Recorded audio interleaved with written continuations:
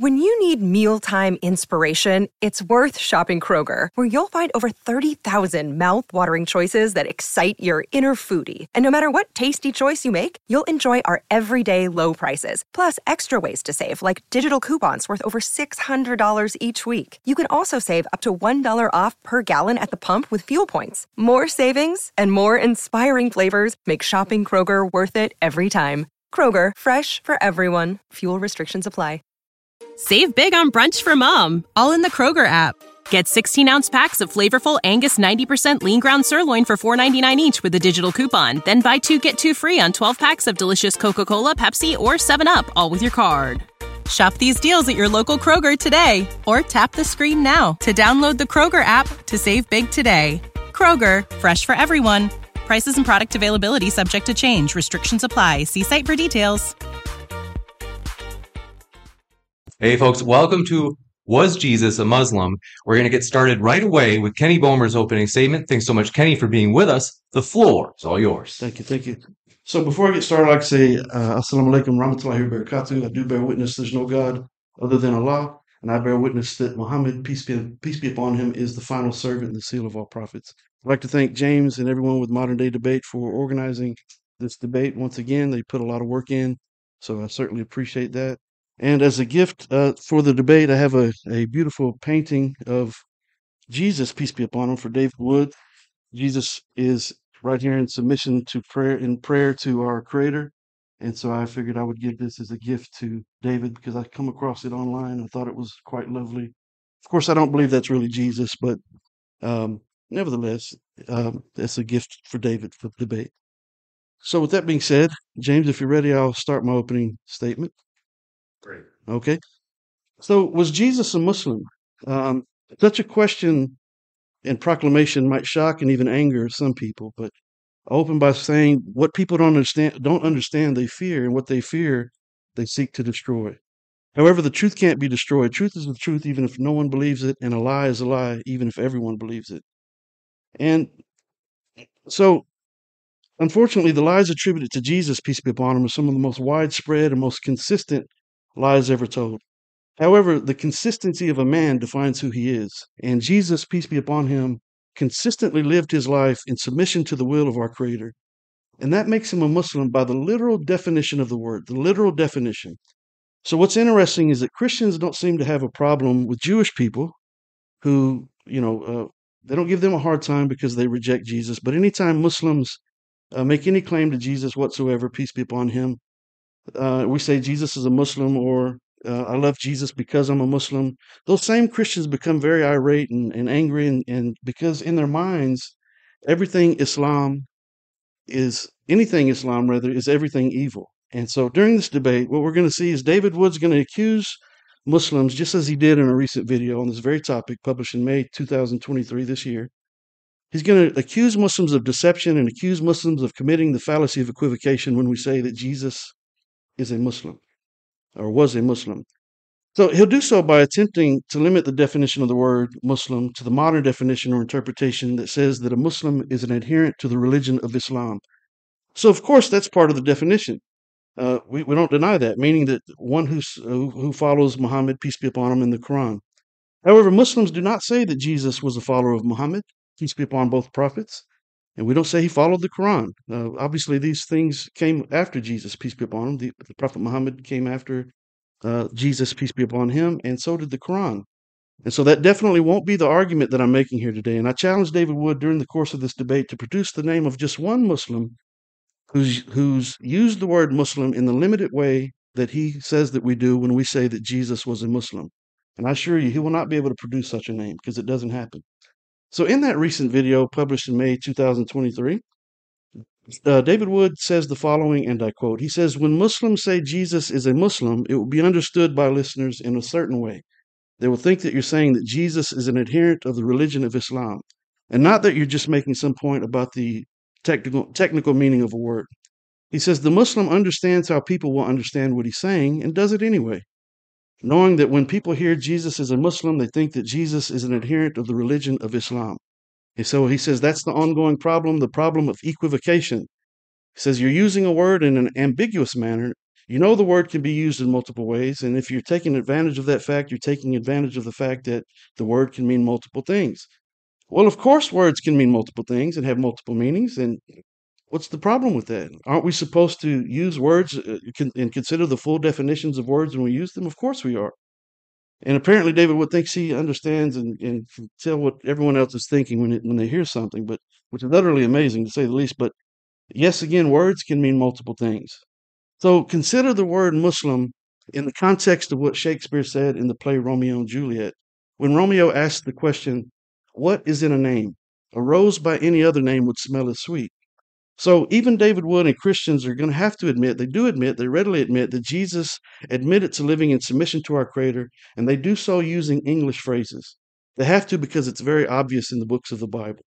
Well, it just so happens in the Arabic language, there's a name for such people who submit to the will of our Creator, the word Muslim. And however, the English language doesn't have a single solitary word to define such people. So I'm wondering what David Wood's going to tell the world today. Is he's going to tell the world that it's okay for Christians to readily admit that Jesus, whom they worship as God, lived in submission to the one that he called his own God, our Lord and his Lord, our God and his God. They admit that using English terminology, but it's somehow wrong for Muslims to say the exact same thing with a single solitary word, the Arabic word Muslim. So, of course, again, words mean multiple things. And when Muslims say Jesus was a Muslim, we mean it in the literal etymological sense of the word. We say Jesus was a Muslim based on the consistency of his actions, meaning his willing submission to our Creator, and surely the consistency of a man defines who he is. So, note what the following Christians say when they admit that Jesus, peace be upon him, submitted his will to our Creator. An article on soulshepherding.com, the Christian author and psychologist Bill Gautier, he says the following, and I quote, "Perhaps the most astonishing aspect of Jesus' life on earth is that he lived on earth by the discipline of submission to God." He said it's the way he lived every day of his life. And again, the consistency of a man defines who he is. Now, you would think that the most astonishing aspect of Jesus' life would be that he proclaimed to be God, but he doesn't actually do that in the Bible. Certainly not unambiguously. So Bill Gautier admits that the most astonishing aspect of the life of Jesus, peace be upon him, is that he lived in submission to his Creator. Meanwhile, David Wood accuses Muslims of cherry picking the numerous very clear, unambiguous verses of the Bible that speak of Jesus submitting to and praying to and giving all glory to our Creator. And he says we focus on those, and it would be argued that Muslims ignore other ambiguous verses that are supposed to imply that Jesus is God. But consider if in those verses Jesus, peace be upon him, is submitting to the one he worships as God, while at the same time he's claiming to be God, aren't the contradictions there quite shocking? Doesn't the Bible say God's not the author of confusion? Of course he's not. But unfortunately, the human authors of the Bible certainly were. So does it really make sense to think that a human being who is living in submission to God is the very God that he's submitting to? That's like saying God turned himself into his own son and then prayed and submitted himself to himself as his own God that was himself. It makes no sense. Furthermore, again, there's not a single unambiguous verse of the Bible that says that Jesus is God. But there are literally dozens of very clear verses of the Bible that describe Jesus living in submission to our Creator. And again, the consistency of a man defines who he is. Now, note again what the following Christians say about Jesus submitting, peace be upon him. Christian missionary Frank Lobach, he says in his writings, he noted that the Apostle John indicates in his gospel that Jesus was acting under God's orders 47 times in the book of John. He says, John records Jesus saying things like, "I've come not to do my will, but the will of the one who sent me. And whatever I say is just because it's what the Father told me to say." Now, it's a bit odd that Frank Lobach would refer to the anonymous authors of the book of John. Scholars believe it's more than one author, that he would refer to these writers as the Apostle John.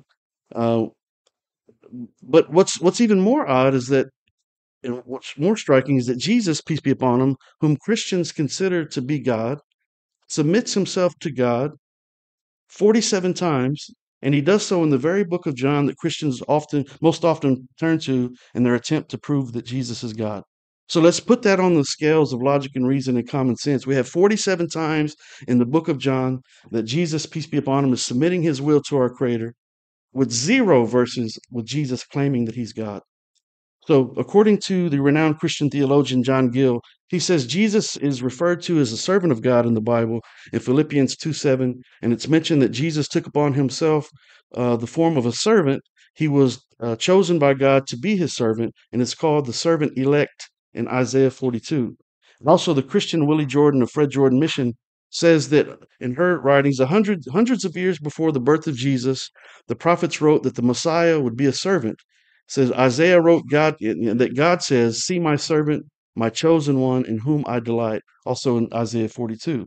Now I ask you, does it make sense to think that our Creator made Himself to be His own servant, or does it make more sense to believe that Jesus, peace be upon Him, was simply a human being, one of the best of examples of human being, matter of fact, but that He lived in submission to our Creator? You judge for yourself. Willie Jordan says also that he goes on to say that Jesus Christ described himself as a servant when he said, "The Son of Man did not come to be served, but to serve." And again, the consistency of a man defines who he is. Jesus also says in the Bible that the Father is greater than I. And in John 10:29, same book of John that was referenced earlier, Jesus, peace be upon him, says, "The Father is greater than all." And that's like what we say as Muslims in the Arabic language, Allahu Akbar. And we know that Jesus, peace be upon him, spoke Aramaic. The scholars admit this, which is a sister language to Arabic. And we know that he said, "Ila, Ila, lama sabachthani," in the book of Matthew 27:46. So he certainly would have been using this type of terminology. I'm not saying that's the bulk of it, but he's declaring the main thing is he's declaring that God is the greatest. And we as Muslims say, Allahu Akbar, God is the greatest. So in the previously mentioned video, David Wood and his guest Mike Jones, known as Inspiring Philosophy on Modern Day Debate, they accuse Muslims of committing the fallacy of equivocation, lying, and deception, and of cherry picking verses of the Bible about Jesus submitting to our Creator, while ignoring again the other or refusing to read further for more clarification about Jesus being God in other verses. But again, not a single verse of the Bible that says Jesus is God. They also said that during that video that they couldn't find a single definition in any dictionary in the world for the word Muslim that doesn't say that the definition is an adherent of the religion of Islam. Well, of course it says that. It's part of the definition. But it's not limited to just that. So if David Wood and his guest would have taken their own advice about cherry picking verses, and if they would have read further in those dictionaries, they would have found the portion of the literal definition, the etymological definition that Muslims are referring to when we say Jesus was a Muslim. So I have 6 sources for this evidence that they said they couldn't find. So let's start with first defining the word Islam, which means peace through submission. The first source, Princeton.edu, they say that the word Islam is often literally translated as submission, but upon further linguistic analysis, we see a much deeper meaning emerge. It says the Arabic root of Islam is salam, meaning peace. Therefore, the meaning of submission in Islam is not a forceful submission, they say. Rather, it's a peaceful, willing submission where the individual realizes a higher power and submits fully to God's teachings and preferences or will over their own ego and vices. And I ask you, did Jesus not do that himself? And surely the consistency of a man defines who he is. They go on to say the vision of Islam is that this coming into harmony with divine will creates an internal and an external peace for the soul and for society at large. So ask yourselves, would a person nicknamed the Prince of Peace agree with and put into practice that very definition? Of course Jesus would, peace be upon him. And the consistency of a man defines who he is. Christian professor of philosophy Dallas Willard, he's quoted as saying, "Submission is abandoning outcomes to God." Well, isn't that what Jesus, peace be upon him, does in the book of Matthew 26:39, and also a few verses later in 42, where he says, "Father, if not my will, let your will be done." Of course he does. So source number 2, Etymology Online, one of the sources they claim that they used in that video. If you look at the definition of the word Muslim, or Islam rather, on this the word Islam, it says religious system revealed by Muhammad. Oh, yes, we know that from the 1610s, early 17th century. But it goes on to say, it doesn't stop there. It says from the Arabic word Islam, literally submission to the will of God. From the root aslama, he resigned, he surrendered, he submitted. So a Muslim, in summary, is a person who takes on the role of servitude and who believes, along with Jewish people, by example, in the absolute oneness of our Creator. By example, Jews recite the Shema, and as Muslims recite the Shahada, which is testimonies of faith, and both declare the absolute oneness of our Creator. We know that Moses, peace be upon him, and Jesus, both, peace be upon him, did this in the Old Testament. Moses did in the Old Testament, and Jesus repeated the words of Moses in the New Testament when they said, "Hear, O Israel, our Lord, our God is one Lord." They didn't say three, they didn't say Trinity, they didn't say Father and Son. And as Muslims, we say, Hu Allahu Ahad, Allahu As-Samad, Lam Yalid wa Lam Yulad, wa Lam Yakul Lahu Kufuwan Ahad, which is what Allah tells us to say in the Quran. Our Creator tells us to give the answer to people who ask who He is. We're to say, He is Allah, He's God, the Creator, the one and only God. He is the eternal, the absolute. He begets not, nor is He begotten, and there's nothing and no one that compares to Him.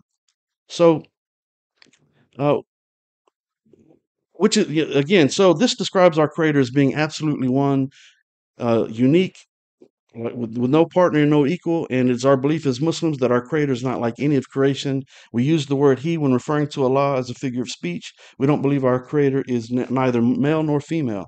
So now let's define the word Muslim. And I would like everyone, if you could, you don't have to necessarily do it right this moment, but at some point, take some time and everyone please Google the following question. What is the literal meaning of the word Muslim according to Merriam-Webster Dictionary? Please Google that question, and the first thing that you're going to see pop up on your phone, the first thing you'll see says from the Arabic word Muslim, literally one who submits to God. It doesn't say Allah, just mentioning that, but obviously Allah we believe is our creator. So it says literally one who submits to God. Merriam-Webster, that's under the etymology. Now, if you click on the link after that, the first thing that you'll see is an adherent of Islam. Well, that's part of the definition that was cherry-picked by David Wood and Mike Jones in their video, because they didn't take time to scroll down further for the etymology of the word, and probably didn't care to for that matter. So mentioning etymology, the fourth source, Etymology Online, another source they claim to have used for the word Muslim, it says one who professes Islam, which is submission to our Creator, and also again from the Arabic word Muslim, who submits to the will of God, right? And so from the root word aslama, he resigned, he surrendered, he submitted, just like Jesus did, peace be upon him. And surely the consistency of a man defines who he is. The fifth source, Abraham Publications, Muslim according to biblical Hebrew, states that the meaning is unifier, peacemaker, and again, don't Christians again call Jesus, peace be upon him, the Prince of Peace? But if you go down to etymology of the word, they say from the Hebrew word shalom, to be or make whole or complete. The name Muslim literally means one. Means a peacemaker, a unifier, and probably started out as a regular word, precisely meaning just that. Here at Abraham Publications, we think that the name Nazarene, and again, Jesus was from Nazareth, reflects a similar thought, namely a motivation to unify all of God's revelations into a singular harmonized body of knowledge, which is the message of monotheism, the worship of our Creator alone. They say the first person on record as being a Nazarene is, of course, Jesus of Nazareth. And comparing the word Nazarene and Muslim, they state that the proper name Muslim expresses a sentiment that was very much alive in biblical times, as is demonstrated by the degree of popularity of the highly similar name Mushallim, which, allowing for some variations, they say, represents a colossal array of biblical characters, and they end by saying the word Muslim is probably the best known Semitic word in the world. And the sixth source, the Ali Anal translation of the Quran, says if you go to the linguistic definition, a Muslim is one who believes and lives in submission to God. That's what it says in the Ali Anal translation. The official law definition says one who professes faith and joins a Muslim congregation in prayer and so forth. We're not claiming that Jesus does that. No Muslim claims that.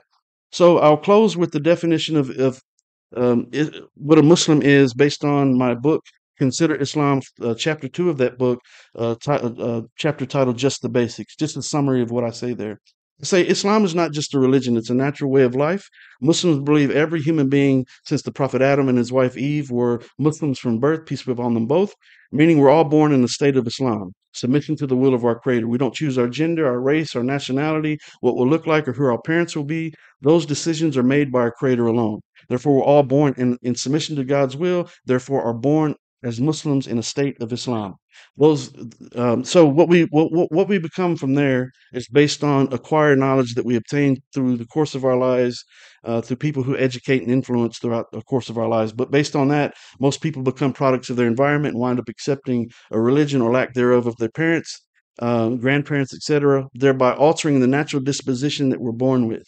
That's why Muslims who weren't born into a Muslim family are called reverts, because we revert back to the natural God-given way of life. And we do so by recognizing our Creator and choosing, like Jesus did, to willingly live in submission to our Creator's will and worshiping our Creator alone. We believe every human is born in the state of Islam and that will die in the state of Islam, meaning that when it comes time for us to die, nothing's going to stop it. Our Creator decides that, and we have no choice in the matter. And that doesn't mean that we're all going to die as Muslims. This life is a test, and the purpose of this life is to test every soul, to see if we're going to freely choose to live in submission to our Creator's will all the days between the day that we're born and the day that we die.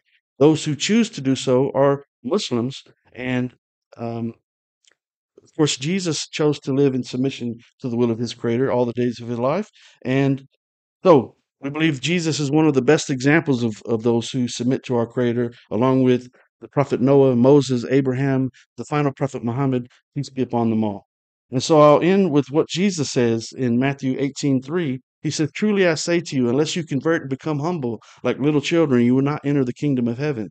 And in Mark 9:37, he says, "Whoever welcomes one of these children in my name welcomes me, and whoever welcomes me does not welcome me, but the one who sent me."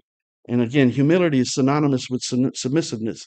And Jesus, peace be upon him, was a humble man who lived his life in submission to the will of our Creator. And again, the consistency of a man defines who he is. Jesus was indeed a Muslim by the literal etymological definition of the word. Thank you.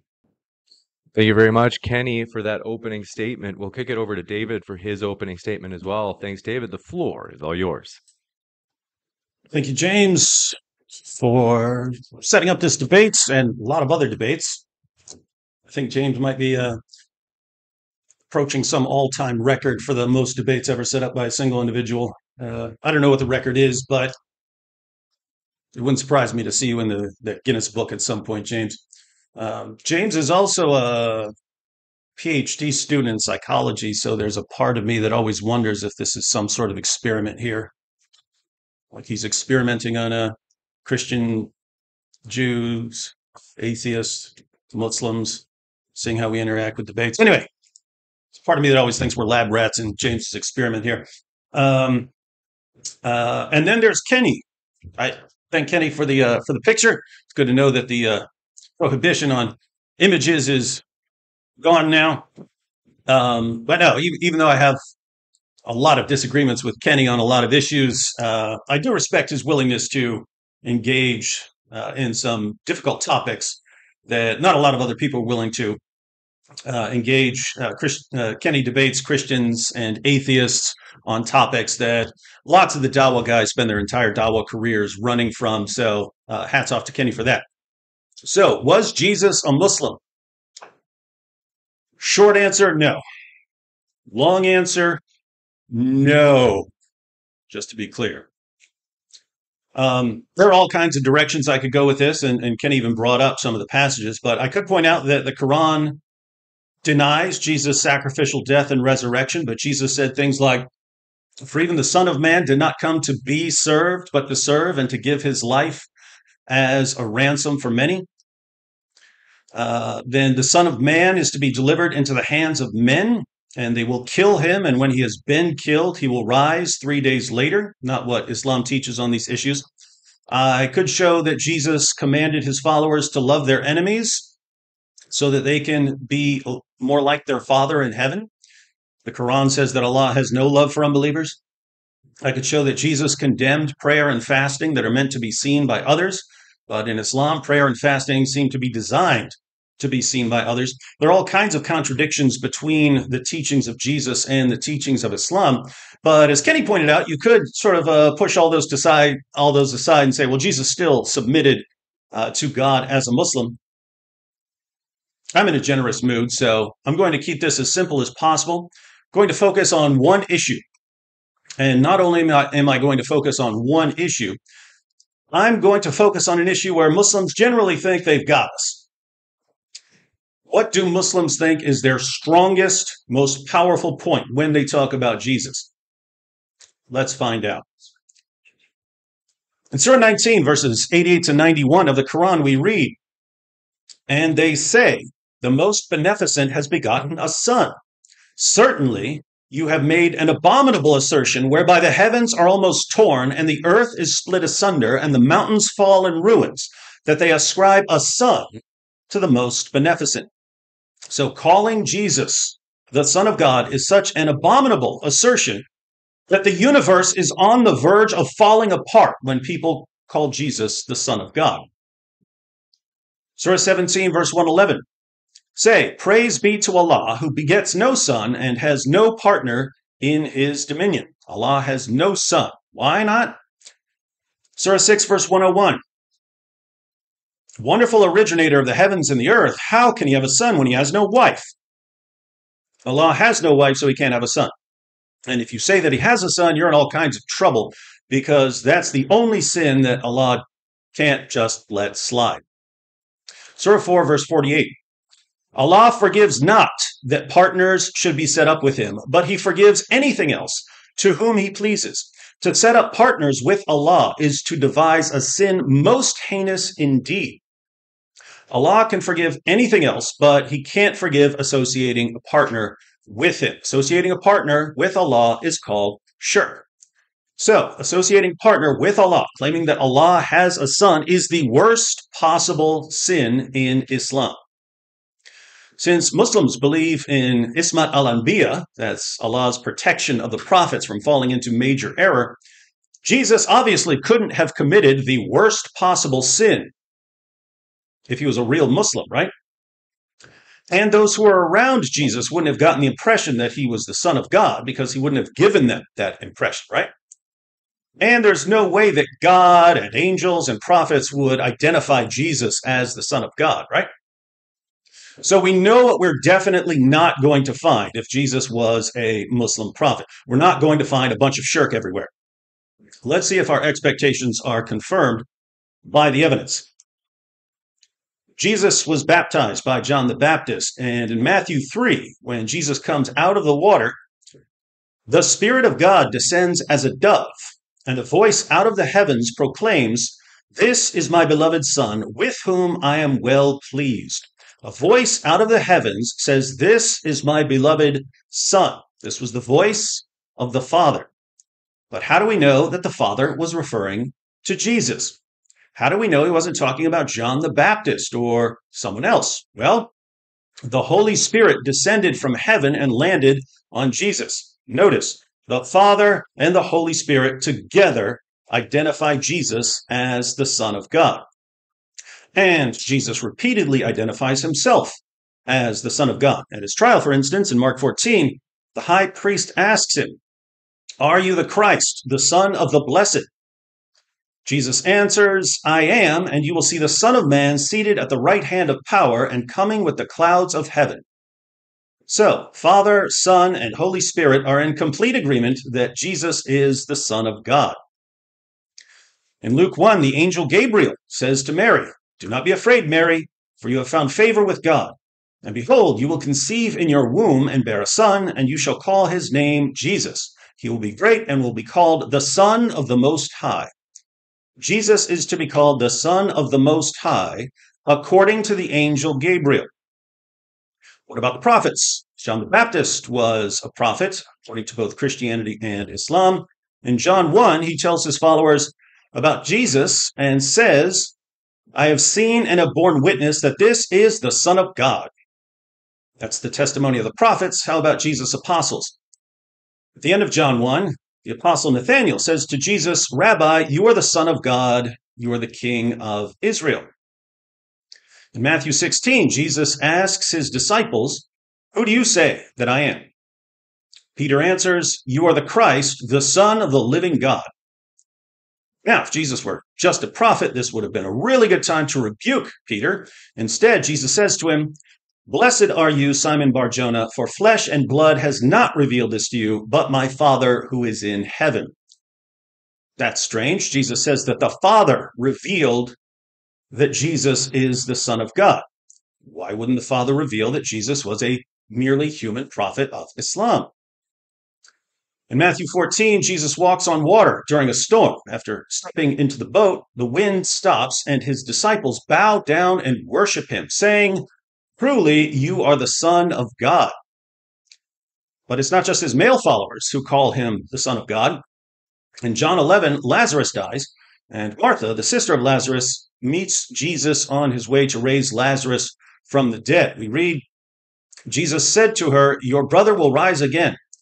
Martha said to him, "I know that he will rise again in the resurrection on the last day." Jesus said to her, "I am the resurrection and the life. Whoever believes in me, though he die, yet shall he live. And everyone who lives and believes in me shall never die. Do you believe this?"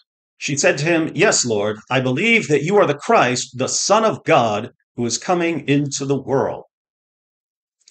Martha and the apostles and John the Baptist were all Jews who believed in Jesus, but even the Jewish leaders who rejected Jesus admitted that he was claiming to be the Son of God. At his crucifixion, they mocked him and said, "He saved others, he cannot save himself. He is the King of Israel. Let him come down now from the cross, and we will believe in him. He trusts in God. Let God deliver him now, if he desires him. For he said, 'I am the Son of God.'" So, whether they believed in him or didn't believe in him, the Jews of his time acknowledged that Jesus was claiming to be the Son of God. And even some of the Romans called Jesus the Son of God. When Jesus died by crucifixion, there was an earthquake, and the Roman centurion and those who were with him shouted, "Truly, this was the Son of God." Even demons would call Jesus the Son of God as he was casting them out of people. We read in Luke 4, "And demons also came out of many, crying, 'You are the Son of God.'" Now, think about the diversity of witnesses that we have here. The Father identifies Jesus as the Son of God. Jesus identifies himself as the Son of God. The Holy Spirit identifies Jesus as the Son of God. The angel Gabriel identifies Jesus as the Son of God. The prophet John the Baptist identifies Jesus as the Son of God. Jesus' apostles identify him as the Son of God. Martha identifies him as the Son of God. Roman soldiers identify him as the Son of God. Demons identify him as the Son of God.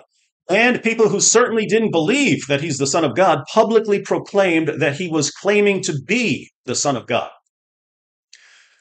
Seems like a pretty good lineup of witnesses. So, what's the problem? Well, about 6 centuries after, everyone who could possibly identify Jesus as the Son of God identified him as the Son of God. An illiterate 7th century caravan robber named Muhammad came along and said that Jesus isn't the Son of God and never claimed to be. And Muhammad's followers believed him, someone that I would regard as the least reliable witness of Jesus in history. They believed him instead of believing the unparalleled cloud of witnesses who affirmed that Jesus is the Son of God. Now, you might think that we're simply at an impasse here. Christians believe what the unparalleled cloud of witnesses said, while Muslims believe what the Arabian caravan robber said. Maybe we should just agree to disagree. But it's not that simple, because there are some problems for the Muslim view. The most glaring problem is that the Quran affirms the inspiration, preservation, and authority of the Jewish and Christian scriptures. Let's take a look at some of the clearest passages in the Quran. Surah 3, verses 3 to 4. He, Allah, has revealed to you the book with truth, verifying that which is before it, and he revealed the Torah and the gospel aforetime, a guidance for mankind, and he revealed the criterion. So Allah revealed the Torah and the gospel as a guidance for mankind. Many Muslims insist that Allah's plans were thwarted and that the Torah and the gospel were eventually corrupted. But this isn't what the Quran claims at all. In fact, the Quran declares that 7th century Jews and Christians were still reading the Torah and the gospel during the time of Muhammad. In Surah 7, verse 157, Allah says, "Those who follow the messenger the unlettered prophet, whom they find written down with them in the Torah and the gospel, it is they who will prosper. How can Jews and Christians find Muhammad mentioned in the Torah and the gospel if we don't have the Torah and the gospel? Is the Quran saying that there are parts about Muhammad that are reliable, even though other parts have been corrupted? How would we know that the parts about Muhammad weren't corrupted? What's the point of appealing to a book to validate your prophet if you're simultaneously claiming that the book you're appealing to has been corrupted? Contrary to charges of corruption, the Quran asserts that no one can change Allah's words. Surah 6, verses 114 to 115. Shall I then seek a judge other than Allah? And he it is who has revealed to you the book made plain. And those to whom we have given the book know that it is revealed by your Lord with truth. Therefore you should not be of the disputers. And the word of your Lord has been accomplished truly and justly. There is none who can change his words. And he is the hearing, the knowing. None. There is none who can change his words. Surah 18, verse 27.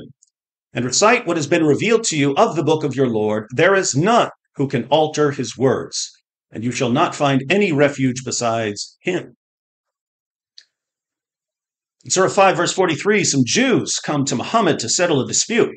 Allah responds, why do they come to you for judgment, O Muhammad, when they have the Torah before them, wherein is the judgment of Allah? Yet they turn back after that, and these are not the believers. Jews come to Muhammad. Hey, Muhammad, can you settle this dispute? Allah's response is, why are they coming to you, Muhammad? They don't need you. They've got the Torah. According to the Quran, do Jews need the Quran? No, because they have the Torah. According to Muslims today, do Jews need the Quran? Yes, because the Torah has been corrupted.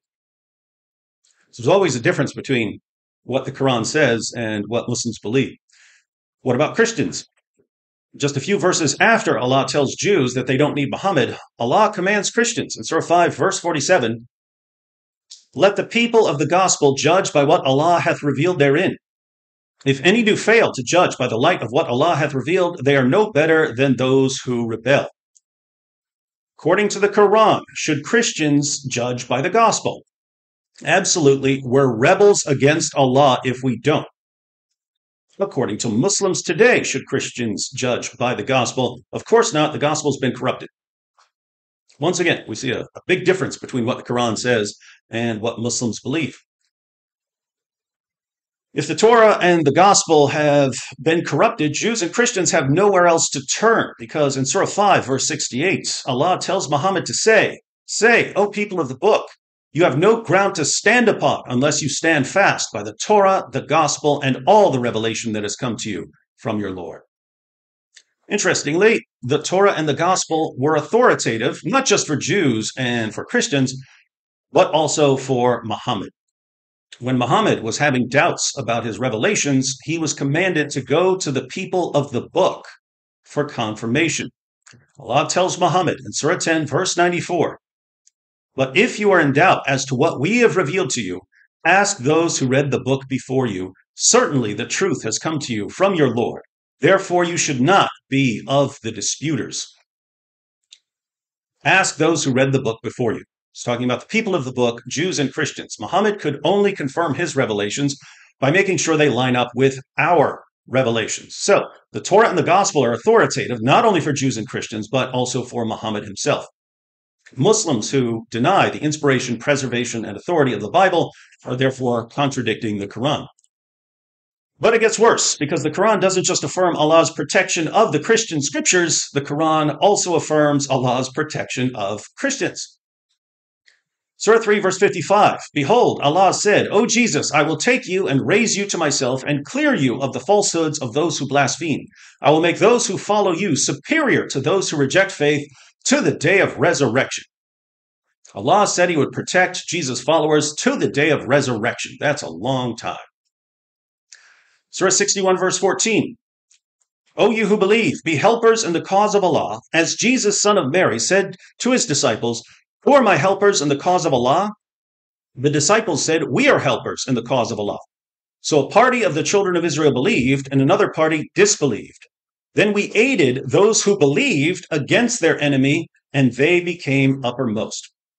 A party of the children of Israel believed in Jesus. A party of the children of Israel didn't believe in Jesus. The Quran says that Allah aided those who believed in Jesus until they became uppermost over those who didn't believe in Jesus. And if you read Yusuf Ali's commentary on this verse, he said it refers to Christians taking over the Roman Empire, becoming uppermost. So Allah aided the true followers of Jesus until they took over the Roman Empire. Quick question. Did the followers of Jesus who took over the Roman Empire believe that Jesus is the Son of God? They did indeed.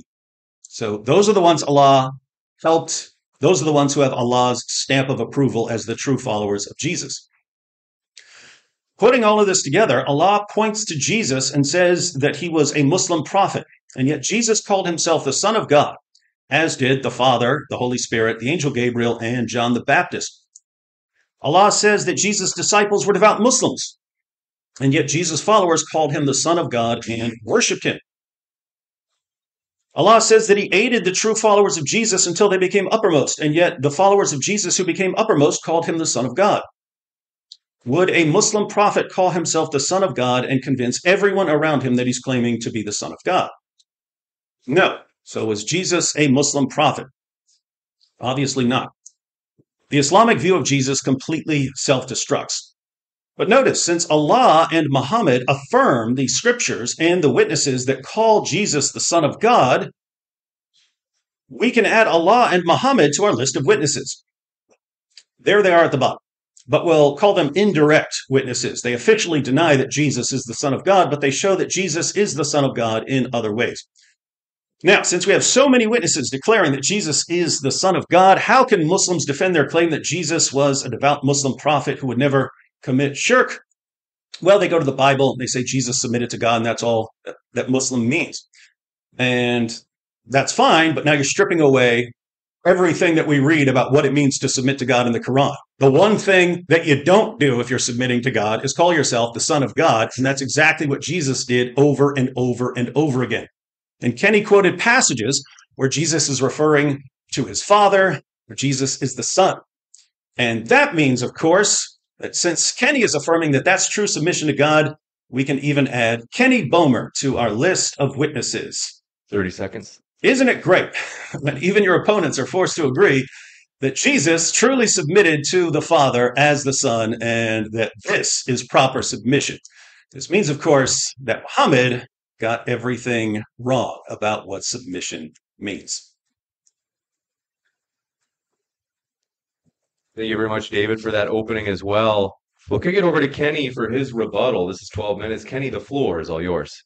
All right, thank you. So I have a lot to say here.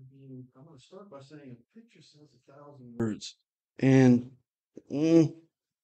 it speaks quite volumes here in my mind, in that we have Obi-Wan Kenobi here, and it seems that Christians believe that this is Jesus, or this is a depiction of Jesus. And what is he doing?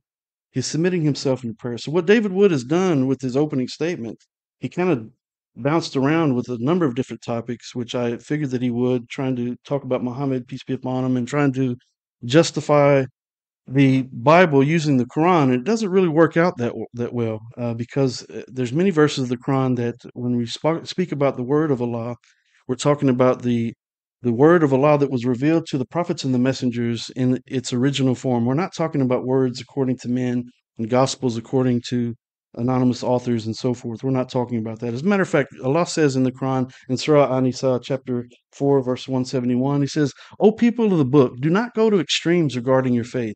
Say nothing about Allah except the truth. The Messiah, Jesus, the son of Mary, was no more than a messenger of Allah and the fulfillment of his word through Mary, and a spirit created by a command from him. So believe in Allah and his messengers, and do not say Trinity. Stop. For your own good. Allah is the one and only God. Glory be to him. He is far above having a son. To him belongs whatever is in the heavens and whatever is on the earth, and Allah is sufficient as a trustee of all affairs." So what David Wood has done, he's opened up the door to the Christian dilemma. In my opening statement, I asked the question, does it make sense that in these verses of the Bible that are claiming that Jesus, are stating clearly, very clearly, that Jesus, peace be upon him, is in submission to God, very clear, unambiguous statements, are we supposed to believe in the same verses and associated verses that he's also claiming to be God, or that he's saying that he's the literal Son of God. These types of arguments, it doesn't balance out. It doesn't make sense, especially when we go to the book of the Bible, where yes, there's many verses that claims that he's the Son of God, but as David Wells well aware of, the sons by the tons argument that he mentioned in his recent video.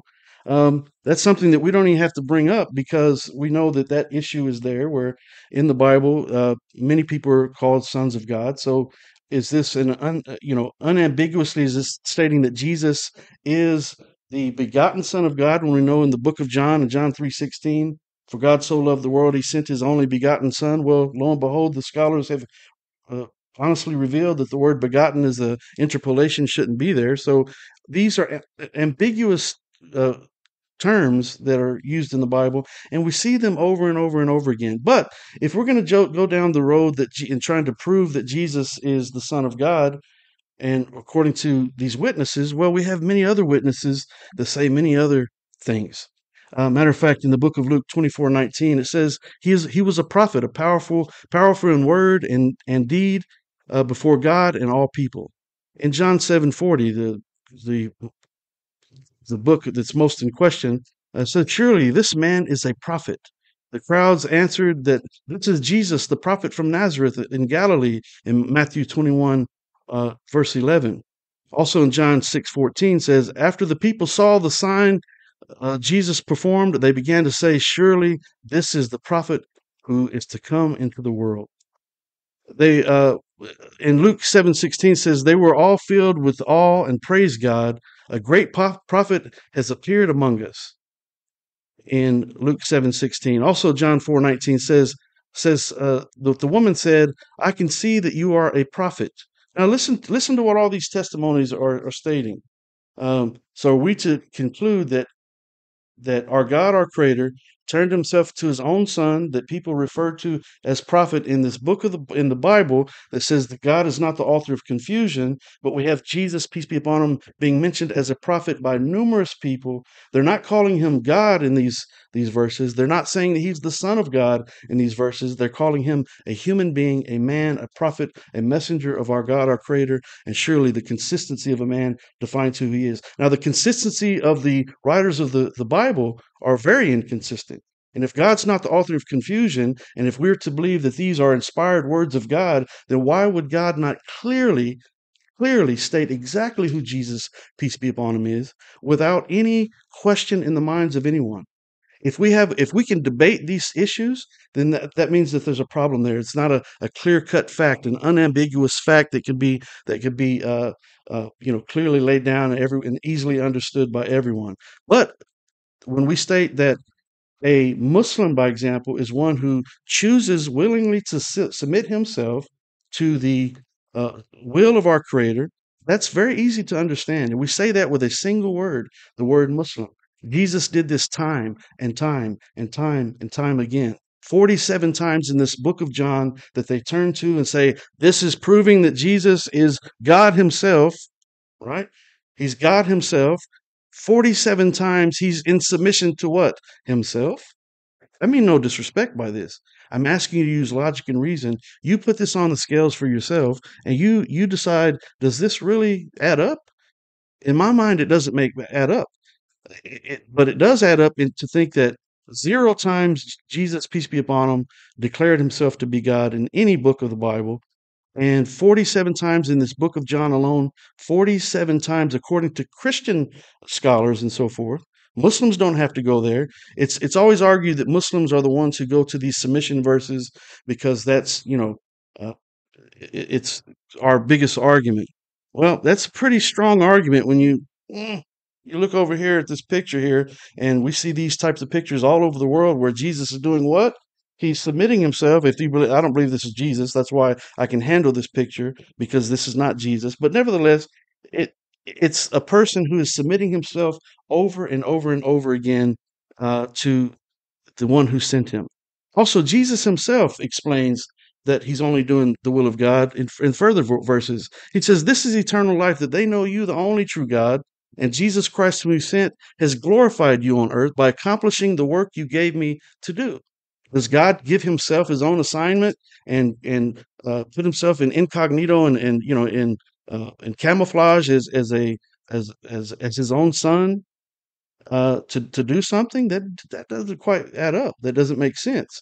And Jesus, peace be upon him, says in John 12:49-50, if you believe these are his words, I have not spoken on my own, but the Father who sent me has commanded me to say what to say and how to say it.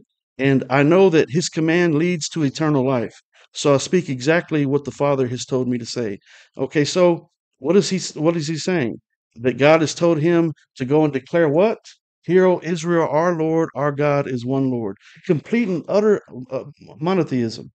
Now, unfortunately, with David Wood trying to use the Quran to validate the Bible, it fails miserably because if you do any research whatsoever, you'll see that there's dozens of not translations, but dozens of versions of the Bible that have things that are missing in some and there in others and so forth. So these aren't the original words that are delivered to the prophets and the messengers. Matter of fact, these people aren't messengers at all. These are most likely scribes. And if we know what it says that uh, in the book of Jeremiah 8:8, I believe, it says, how do we say that we're wise and the word of the Lord is with us when behold, the lying pen of the scribe has turned it into a lie? And that's exactly the message that is revealed in the Quran about the books of the Bible. It's not referring to the original words that were given to Jesus, peace be upon him, or Moses, peace be upon him, or any other literal prophet and messenger. Those words that Allah has given to those individuals can't be changed. However, words that have been corrupted, where someone has given their own interpretation and added things here and added things there, words according to human beings certainly can be. And so we see that clearly with all these examples. If we keep going, we know that Jesus, peace be upon him, said that in 640, he says, let me go to 716. He says, Jesus answered them and said, my teaching is not mine, but of him who sent me. Again, he's admitting that he's being directed by a higher power. He's submitting himself to a higher power. Does God change himself into a human being? Consider the vastness of this universe. If you've ever flown in a plane, you look down at the cars and stuff and the buildings, they become minute. Are we to think that our God, our creator of this vast universe, all the galaxies and so forth, submitted himself to an inkling of a human being? No disrespect to any prophet and messenger, no disrespect to human being that Allah describes in the Quran as the best of his creation, by the way. But are we to think that our God, our creator, shrunk himself to a human being and placed himself in the womb of a woman, resided there, breastfed from her, had to learn how to walk and talk and so forth? He did all that to prove a point? Absolutely not. Does it make more sense to think that he would send prophets and messengers to guide mankind? And as Allah revealed in the Quran, that he sent a prophet and messenger to every community in their own language so that there could be no confusion about the true message of monotheism that was being conveyed. And lo and behold, the Bible says that Jesus he himself, if you believe these are his words in the Bible, he says, I was not sent except to the lost tribe of the children of Israel. And he was speaking in their dialect. And what did he say? Hear, O Israel, our Lord, our God is one Lord. The message of absolute and complete monotheism. So David Wood has opened up a huge dilemma, the Christian dilemma, where you go to these verses, and yes, we as Muslims, we do note and take note of the fact that the verses of the Bible are saying that Jesus submitted his will to the will of our Creator. And as I mentioned, the numerous Christian scholars and so forth that I mentioned in my opening statement, they too admit that, and they have to, because it's very obvious that Jesus, peace be upon him, submitted his will to the will of our Creator. But again, in these same verses, we're supposed to believe that he's also saying that he's God, the very God that he submitted to. Mm. That's a pretty tough thing to swallow there. I'm not sure that that's something that we can really digest if you're looking at these things sincerely and you're looking at these things without the influence of acquired knowledge that your mom and your dad taught you and those things. If you sit down and read for yourself and analyze for yourself, the only thing that you conclude is that a human being is destined to be in submission to our Creator. He's our Creator. And one who chooses to live in submission to our Creator willingly, by the very definition of the word Muslim, is in fact a Muslim. Jesus did this time and time and time again. I think that was my conclusion there. Thank you. Thank you very much for that rebuttal, Kenny. We're going to kick it over to David as well for his 12-minute rebuttal. David, the floor is all yours. Thank you, James and Kenny. In my opening statement, I showed that all three persons of the Trinity, prophets and apostles, angels and demons, men and women, Jews and Gentiles, anyone who could possibly identify Jesus as the Son of God, identified him as the Son of God, which is very strange for a devout Muslim prophet to give that impression to absolutely everyone. I showed that Allah and Muhammad agree, albeit indirectly. They affirm the inspiration and the preservation and the authority of Christian scriptures, which I quoted to show that Jesus is the Son of God. And I showed that Kenny accidentally affirmed that Jesus is the Son of God by quoting passages where Jesus is the Son of the Father, and he refers to his Father. So definitely not a Muslim in any meaningful sense of the term beyond bare minimum submission. But if that's what Kenny says Muslim really means, then again, if that's what true submission to God is, then Muhammad got it all wrong, and Muhammad is a false prophet. Kenny says, I can't use the Quran to affirm the Bible since there are different versions of the Bible.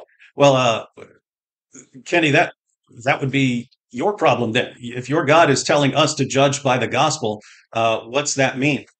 And what do you even mean by different versions, like King James Version or something like that? These are translations. What do you mean by versions which would cause us to not go to the Gospels that your God and your prophet affirm as the inspired, preserved, authoritative Word of God? And if Kenny's saying we can't go to the Bible, then once again, Muhammad is a false prophet because he orders Jews to judge by the Torah. He orders Christians to judge by the Gospel. If Kenny says we can't do that, then Allah is spouting complete nonsense.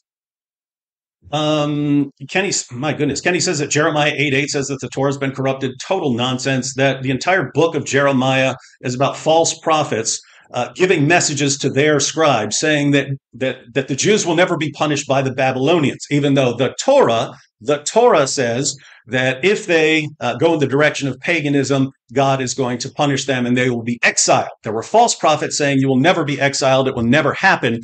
And Jeremiah 8:8 says that the pens of the scribes have made the law a lie.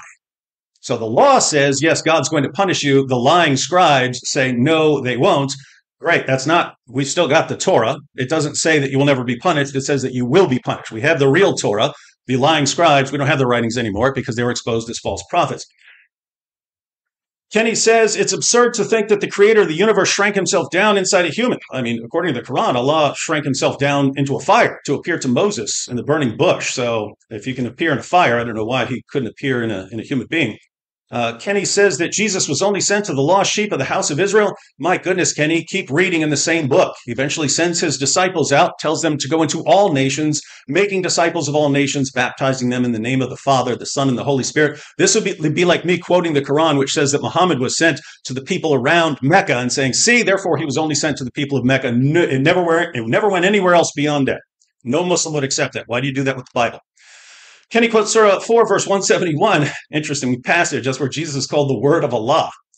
Muhammad copied that because he heard Christians calling Jesus the Word of Allah, not realizing that in the beginning was the Word was with God, and the Word was God. So it's a reference to Jesus' deity. Kenny refers to what he calls the Christian dilemma. He says, how can we understand passages where Jesus submits to God when we believe that Jesus is God? Well, that's the whole doctrine of the incarnation. Yes, if you leave the doctrine of the Trinity and the incarnation out of any explanations, it won't make sense. But that's why you don't do that. You got to treat. If you're going to treat our theology, then treat it accurately.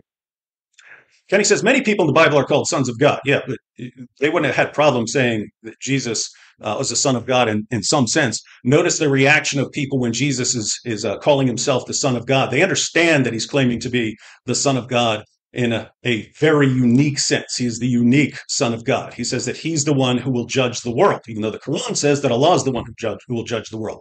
Jesus says that he's the one who raises the dead at the resurrection.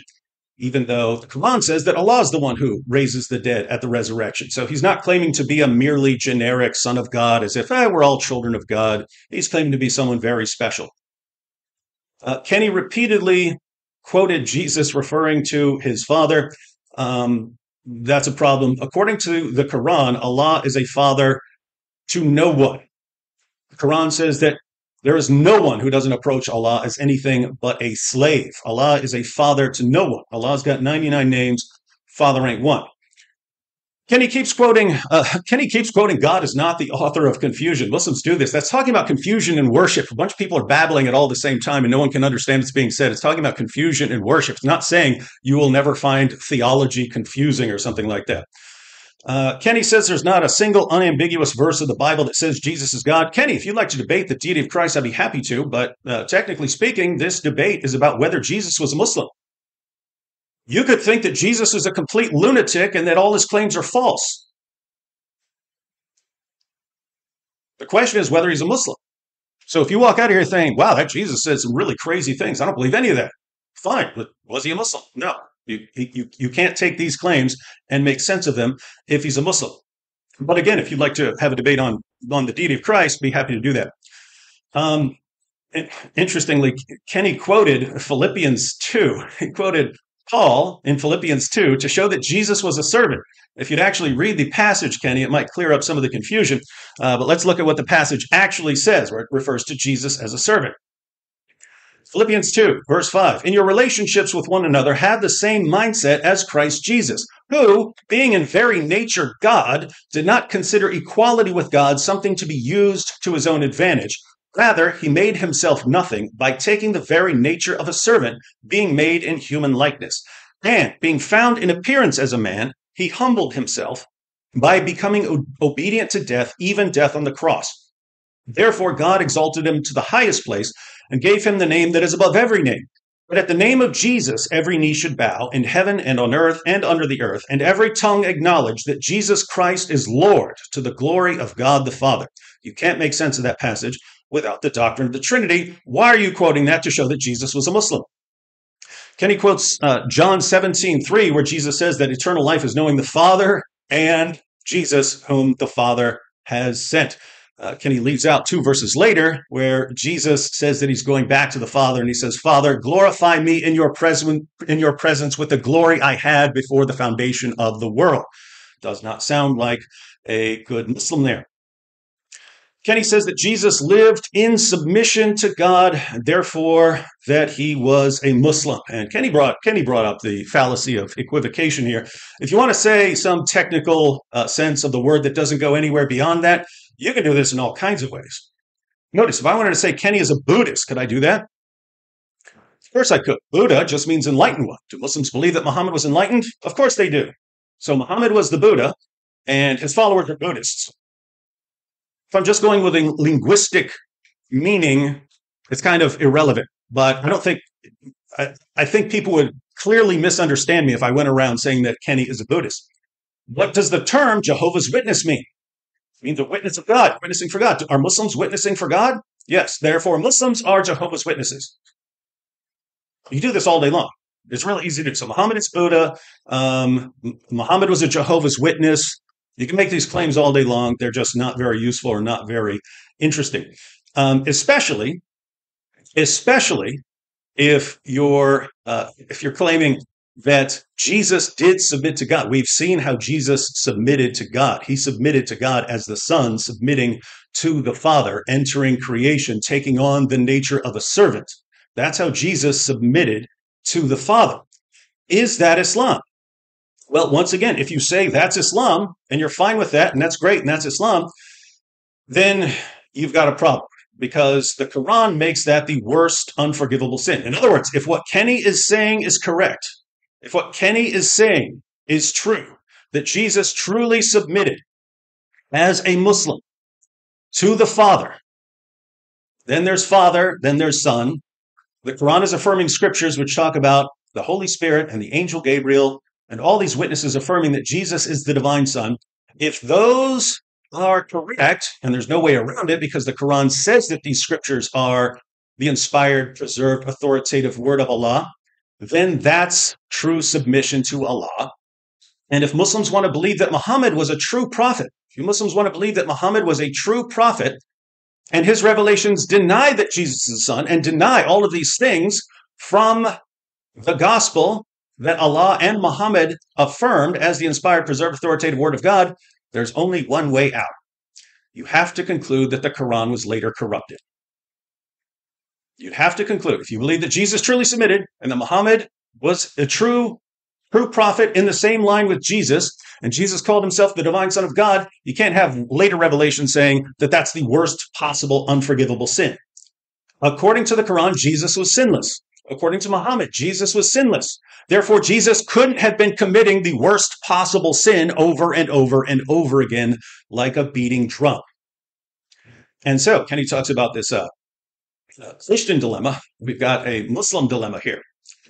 So, if you want to say that Jesus submitted to God properly, then Islam is false. Islam would have to be false, because the Quran condemns the way that Jesus submitted to God. If, on the other hand, you want to say, oh, no, calling yourself the Son of God, that's definitely bad, then Jesus was a Muslim prophet, and he wasn't sinless, and Islam, once again, turns out to be false. So either way, Islam turns out to be false. So you can go with the etymological meaning of any of these passages you want. If Kenny wants to say that Jesus was a Muslim in some limited, narrow sense, fine. But since the Quran affirms that way as true submission, Muslims today have it wrong. They should be submitting to the Father and the Son, as Jesus' followers did. Because remember, Allah affirmed that he aided the true followers of Jesus until they prospered and took over the Roman Empire and became uppermost over those who opposed them. What's that mean? Those are the ones who had Allah's stamp of approval. Those are the ones who submitted to Jesus as Lord and the divine Son of God. So if they had it right, according to Allah, Muslims today have it wrong. Thank you very much, David. We'll kick it over to Kenny for his final rebuttal. This is 8 minutes. Kenny, the floor is all yours. Oh, thank you. So, for one, I never. He's. If you notice, his arguments are all over the place, and the consistency of an argument defines that argument. David Wood has had to resort to trying to appeal to the Quran and trying to attack the credibility of the Prophet Muhammad, peace be upon him. And again, the consistency of an argument defines that argument. In my opening statement and throughout the course of this debate so far, what I've demonstrated is that Jesus, peace be upon him, who Christians believe to be God and the Son of God at the same time somehow, submitted himself to the will of our Creator numerous times in the Bible. So, for one, as Muslims, we don't believe that Jesus, peace be upon him, would have used this Father terminology unless he was trying to say in the ambiguous sense that when he says, I go to my Father and your Father, my Lord and your Lord, is a reference to this type of terminology that might have been used in his time. But outside of that, we don't believe that he literally meant that obviously he had a literal father that he's submitting himself to. We believe he's submitting himself to our Creator and our Creator alone, which is why I've specifically used the word Creator throughout the course of this debate to signify what a Muslim believes. Muslims don't believe that Jesus. So that's a kind of a straw man or red herring argument in that he made the claim that I'm acknowledging that Jesus submitted himself to the Father. I'm only mentioning what the verses of the Bible says. But again, if you try to validate the books of the Bible with the Quran is called Al-Furqan, right? And it is the corrector between truth and falsehood. So those things that are consistent with what is revealed in the Quran, we accept as Muslims. Do we believe that Jesus submitted his will to our Creator? Absolutely. Do we believe that Jesus is God? Absolutely not. Do we believe he's the Son? Actually, the Bible never says that Jesus is God. But even if it did, would we believe that? No, we wouldn't. But we certainly don't believe that he was the literal Son of our Creator either. So we take what would be consistent, that we see a consistent message that we see with all prophets and messengers, peace be upon them all. We see that they all submitted their wills to our Creator. They all declared the true absolute oneness of our Creator. None of them mentioned anything about a Trinity. None of them mentioned anything about a Son of God. We see this with the anonymous writers of the books of the Bible. And you see, back to the Christian dilemma, is that what David Wood is forced to do, what Christians in general are forced to do when we talk about these things and when we declare that Jesus was a Muslim, they have to go and try to make the argument that Jesus is both. You notice during the debate, he's made the arguments to try to prove that Jesus is the Son of God, and he's also made arguments to try to prove that Jesus is God himself. And so therein lies the Christian dilemma. Being a former Christian and having talked to many Christians that are still Christian and who are struggling with their faith system, and also reverts who were former Christians, knowing that when they hear these types of things, they naturally question these things. And the message from our Creator would be unjust from our Creator if He sent a message to mankind that caused so much confusion. We don't believe as Muslims that He did that. We believe the clear statements, "Hear, O Israel, our Lord, our God is one. Hu Allahu ahad, lam yalid wa lam yulad wa lam yakul lahu kufuwan ahad."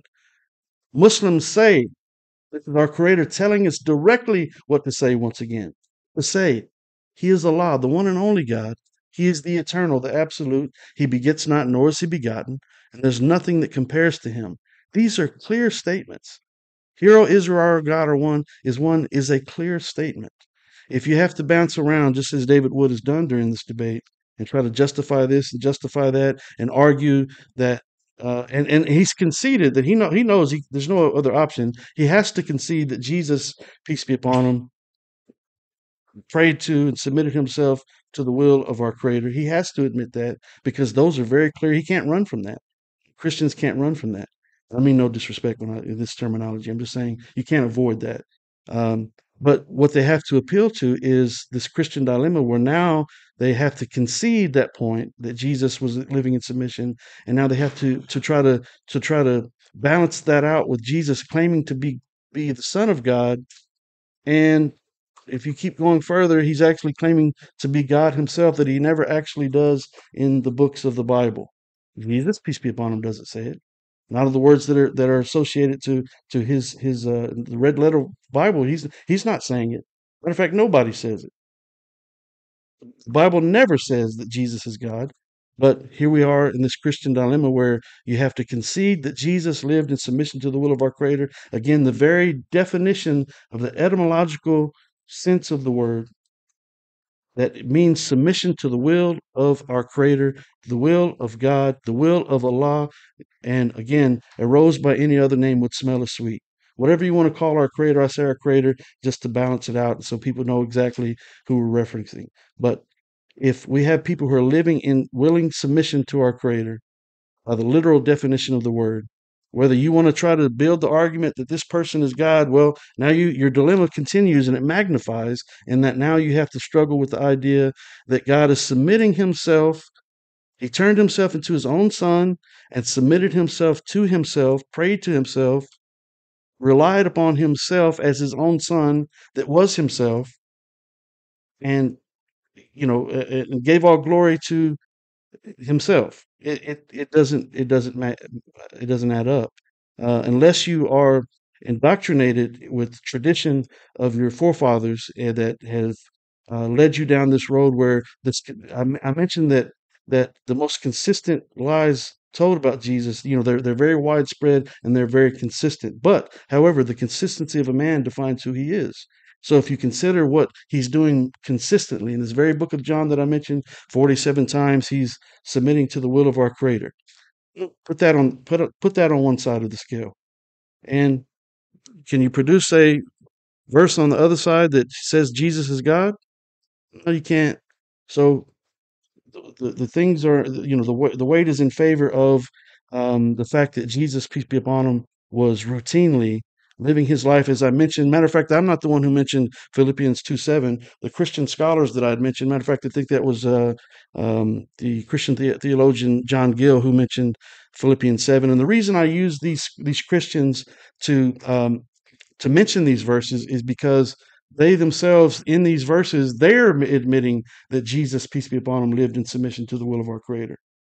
Now, they may go on throughout their arguments and so forth to try to justify that Jesus is actually God, or Jesus is the Son of God, who's before, submitting his will to himself and so forth. But if you look at this logically, you step back and analyze what's being said, the only thing that you conclude is Jesus, peace be upon him, consistently was submitting himself to the will of our Creator. And again, that is the literal definition, the etymological definition of the word. And that's the sense that Muslims use when we say it. So if you ever hear a Muslim say Jesus was a Muslim, that's exactly what we mean.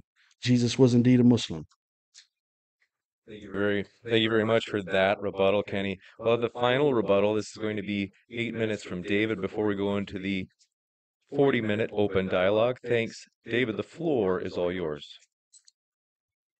So the Father identifies Jesus as the Son of God. The Holy Spirit identifies Jesus as the Son of God. Jesus calls himself the Son of God. The angel Gabriel calls him the Son of God. John the Baptist calls him the Son of God. His apostles repeatedly call him the Son of God.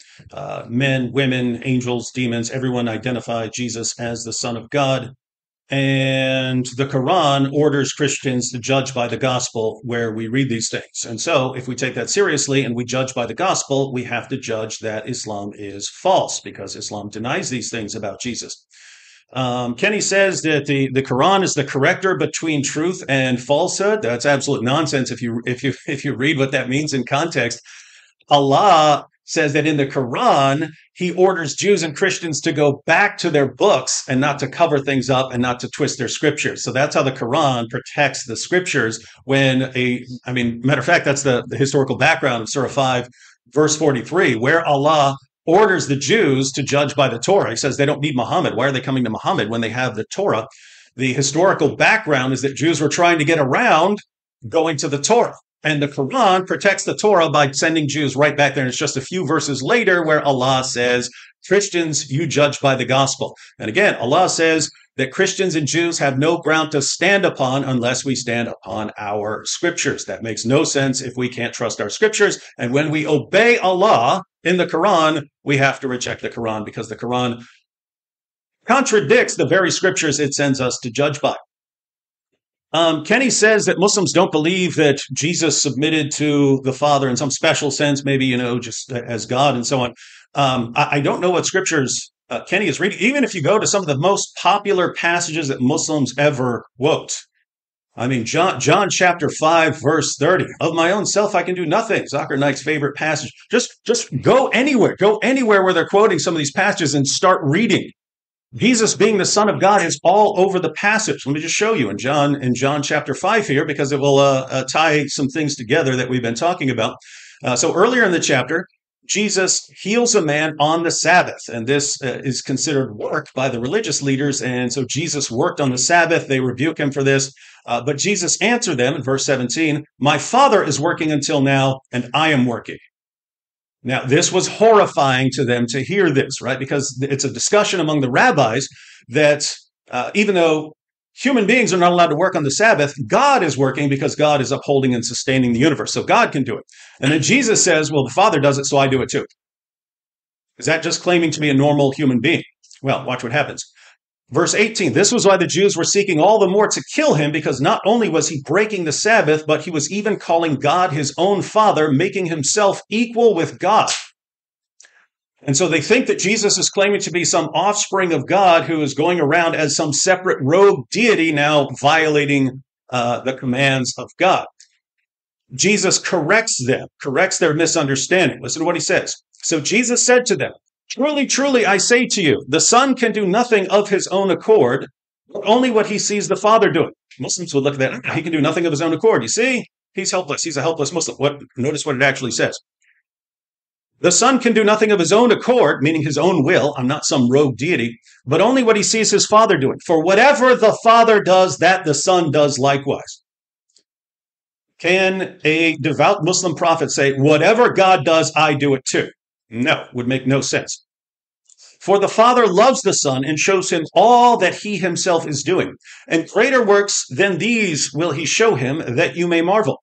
For as the Father raises the dead and gives them life, so also the Son gives life to whom he will. For the Father judges no one, but has given all judgment to the Son, that all may honor the Son just as they honor the Father. Words of Jesus here, affirmed by Allah as the inspired, preserved, authoritative word of God. Jesus says, whoever does not honor the Son does not honor the Father who sent him. If you do not, no, notice what he said. All may honor the Son just as they honor the Father. Would someone who has submitted to God as a mere human servant or a mere human prophet say, the way you honor the Father, you have to honor me in the exact same way? That's what Jesus says. And Jesus says, if you don't honor the Son, you don't honor the Father who sent him. So whatever you want to think Jesus means by Father and so on, he says, unless you honor him the same way you honor the Father, you're not honoring the Father. Does Islam honor Jesus the same way you honor God? No. According to Jesus, and the words that your God and your prophet affirm as the inspired, preserved, authoritative word of God, you're not submitting to God properly. And he goes on to say, truly, truly, I say to you, an hour is coming and is now here when the dead will hear the voice of the Son of God, and those who hear will live. He talks about how he's the one who's going to raise the dead. And then he goes on in verse 30, I can do nothing on my own. Now, what's he mean there? I'm just a helpless servant of God, the way Muslims quote it? No, it's not what he means at all. He's saying, you guys think I'm some rogue deity now. I'm not. Everything I'm doing is from the Father. He's one with the Father. So these are the kinds of passages you read, and these are the passages that Muslims read, and they find them awfully confusing. Guess what? Doesn't matter if you find them confusing. If you find them confusing, then you're attacking Jesus, who said these things, and you claim to respect him. That's interesting. Kenny says, I keep trying to show that Jesus is God and that he's the Son of God. No, trying to show that he's not a Muslim. And so if Jesus is the divine Son of God, as he claims to be repeatedly, I drew attention to that. Why? Because that's what the Quran says is the worst possible sin. It's the worst possible sin. If Jesus is sinless, he can't repeatedly be committing the worst possible sin. Therefore, he's not a Muslim prophet. Kenny says that Christians are now forced to concede the point that Jesus submitted to God. Does Kenny really think that this is something new to Christians? I mean, it's been built into our theology for 2,000 years. The triune God, Father, Son, and Holy Spirit, the second person of the Trinity, enters into creation. It specifically says he took on the nature of a servant. And Kenny thinks he goes to this passage, oh my goodness, he's a servant. What are we going to do? This is all, you can say you reject the theology, but don't say it's confusing or new to us. It's not. We've known about this for a very long time. What does servant mean here? Does it mean Muslim? No, again, Jesus submits to the Father as the Son to the Father, and he makes clear claims showing that he is the Son in a very, very unique sense, as the one who is the final judge of all humanity. Jesus says that he's the one who decides who goes to heaven and who goes to hell. That is not the sort of thing a merely human Muslim prophet who's properly submitted to Allah should be saying. Kenny thinks that this is all confusing and God wouldn't do all this. My goodness, seriously? Muslims can't even agree on whether Allah has literal body parts. Look at some of the debates that are going on in Islam. If you think that's a problem, if you think Christians got a problem here, man, check Islam. And finally, again, Kenny condemns Jesus by saying that all of this is really confusing. This theology is really confusing. So he's condemning Jesus for being the source of this theology. And he condemns Allah and Muhammad for affirming that as the inspired, preserved, authoritative word of Allah. So every time I go here and I go to a clear passage of Jesus claiming that he's the one who will judge everyone at the final judgment, claiming that Jesus is the one who raises the dead, and Muslims say, we don't believe that stuff. You're claiming to know more than your God, and you're condemning your God and your prophet for ordering us to judge by these scriptures that you say are wrong. You got it. Thanks very much for that final rebuttal from you, David. We're going to go over to the open dialogue. This is 40 minutes, starting the timer now. And one thing is, just in case there's too much overlap in terms of speaking over each other, then I'll have to cut it into 1 minute intervals. And then because we're kind of on triage for microphones, we're going to test and see how echoey it is. I'll turn mine off, but both of your guys' will be on.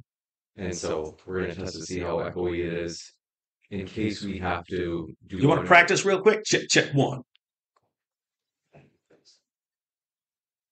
In case we have to do 1 minute intervals in which I'll mute turn on and off. during the other person's. You can do that. Matter of fact, you can keep it like 2 minutes back and forth or something like that if you want. Let's do You that. got 2 minutes back. Is that good?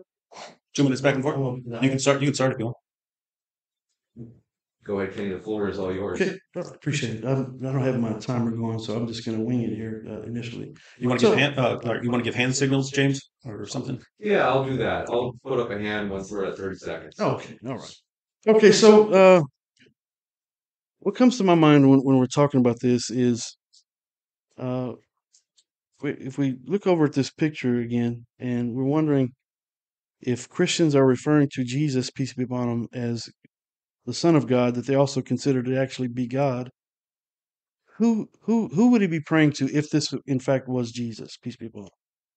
Obviously, it's not Jesus, but if Jesus is submitting himself and praying to another being, how could he very well be the very being that he's praying to? Does this make sense? Or again, does it make more sense that a human prophet, peace be upon him, would have submitted his will to the will of the one who sent him and gave all glory to our Creator, as he does numerous times in the Bible, without one declaration of calling himself God?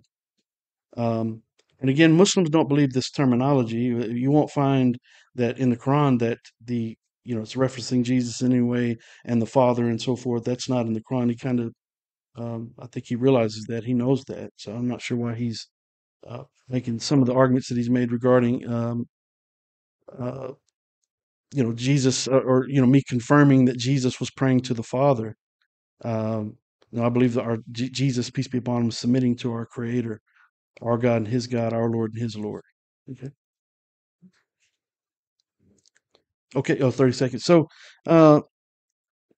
again, when we talk about the Quran and he's trying to use the Quran to validate the Bible, again, we're talking about the original words that are revealed to the prophets and the messengers, as revealed by a Creator to the prophets and the messengers, peace be upon them all, in their original form.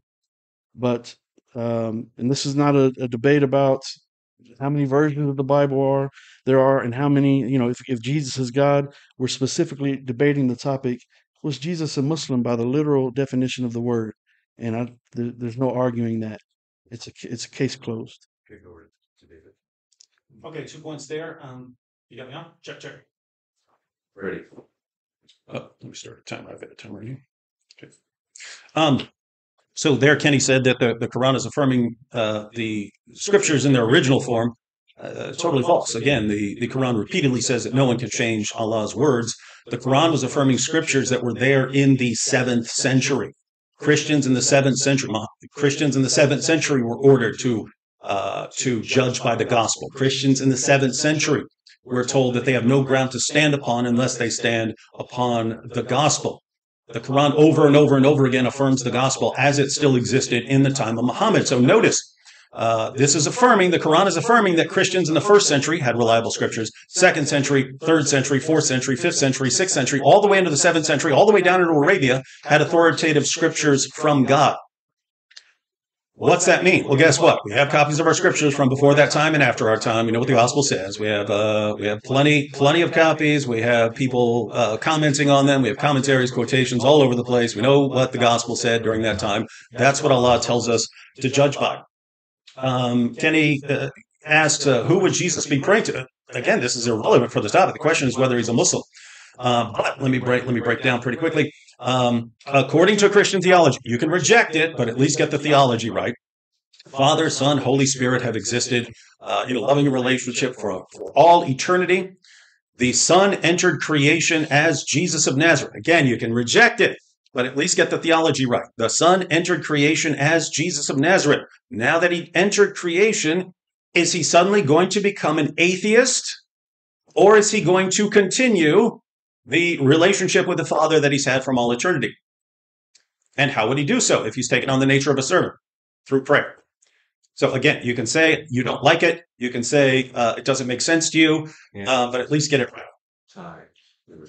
So back to the Christian dilemma argument. So he's had to resort to trying to prove that Jesus is God once again, and creating red herring arguments about the Quran validating the verses of the Bible and so forth, validating the Bible, and that's not even close to being true. So, but if we go back to the question, Jesus, peace be upon him, the human being who was once an embryo, who traveled the birth canal, had to, have bowel movements and so forth, mean no disrespect.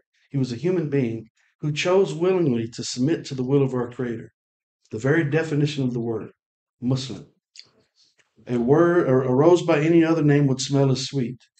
Christians readily admitted, as he has done so in this debate. So Jesus, we know, submitted his will to the will of our Creator, the one who sent him. And it's my intention here today to prove one thing and one thing alone, is that Jesus is a Muslim by the literal etymological sense of the word. And when we say that, it should be conceded, the point should be conceded when Christians themselves use the same terminology through English phrases and will readily admit, because the Bible says so, that Jesus lived in submission to the will of our Creator. We're not here to debate whether or not Jesus is the Son of God. We're not here to debate whether or not the Quran confirms the Bible. We're not here to debate the Prophet Muhammad sallallahu alaihi wasallam. No, we're not here to debate those things. We're here to answer the question: who was Jesus praying to? Who was he submitting to? Who is he giving glory to? He was doing that he was giving all glory and praise and honor to our God, our Creator, our Lord and his Lord, our God and his God. And by the literal definition of the word, so what I'm trying to do is argue the fact that when Muslims make claim to Jesus, peace be upon him, we have a right to do so, because the consistency of a man defines who he is by the literal definition of this word, Muslim. If you're going to say it in the English language, why can't we say it in the Arabic language with one simple word? That's all. That's simply all we're doing. Alhamdulillah. Thank you. We'll kick it over to David.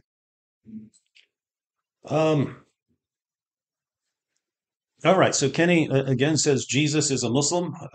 I'll grant, if you want to say Jesus submitted to God, and you're saying that it's in a relevant sense, then fine. If that's what submission means, then Muhammad got it wrong. Muhammad is submitting to God wrong, and Muslims are submitting to God wrong as well.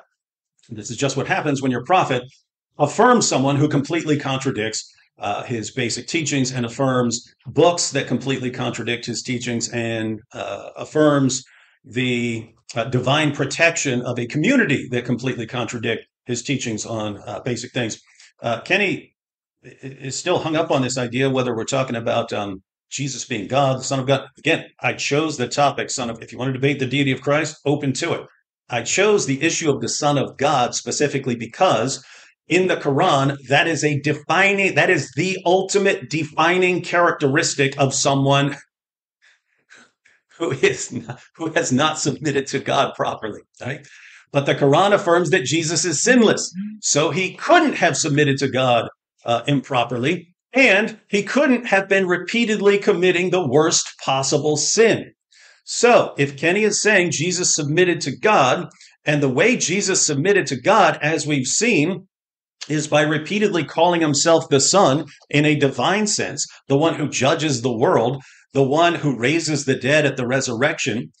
If that's true submission to God, if that is appropriate submission to God, then the religion of Islam, so the takeaway here is, fine, Jesus submitted to God, and therefore Islam is false, because Islam says that way of doing it is not Islam.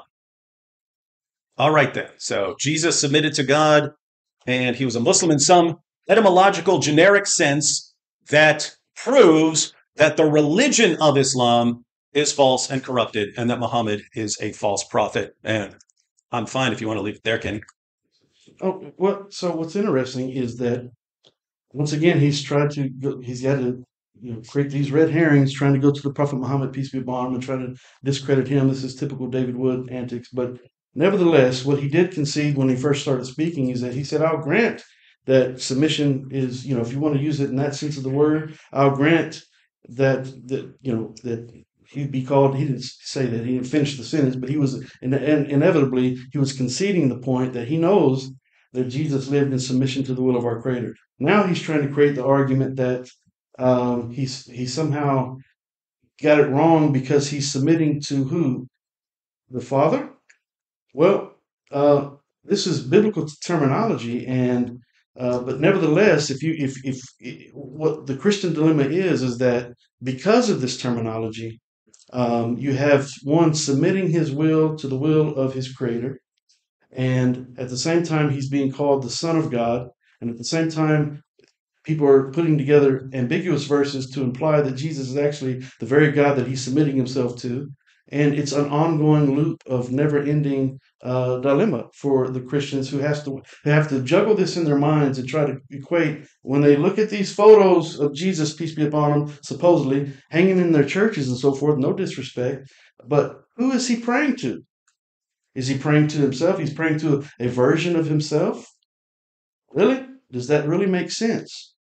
Or is he just a simple man, one of the best men of mankind, who lived his life in a willing submission to our Creator? And again, he's conceded the point that he knows that Jesus did that. It's been my objective to clarify what it is that in this debate. My only objective is to clarify what it is that Muslims mean based on the video that he produced 3 months ago, where he was claiming that we mean something that we don't.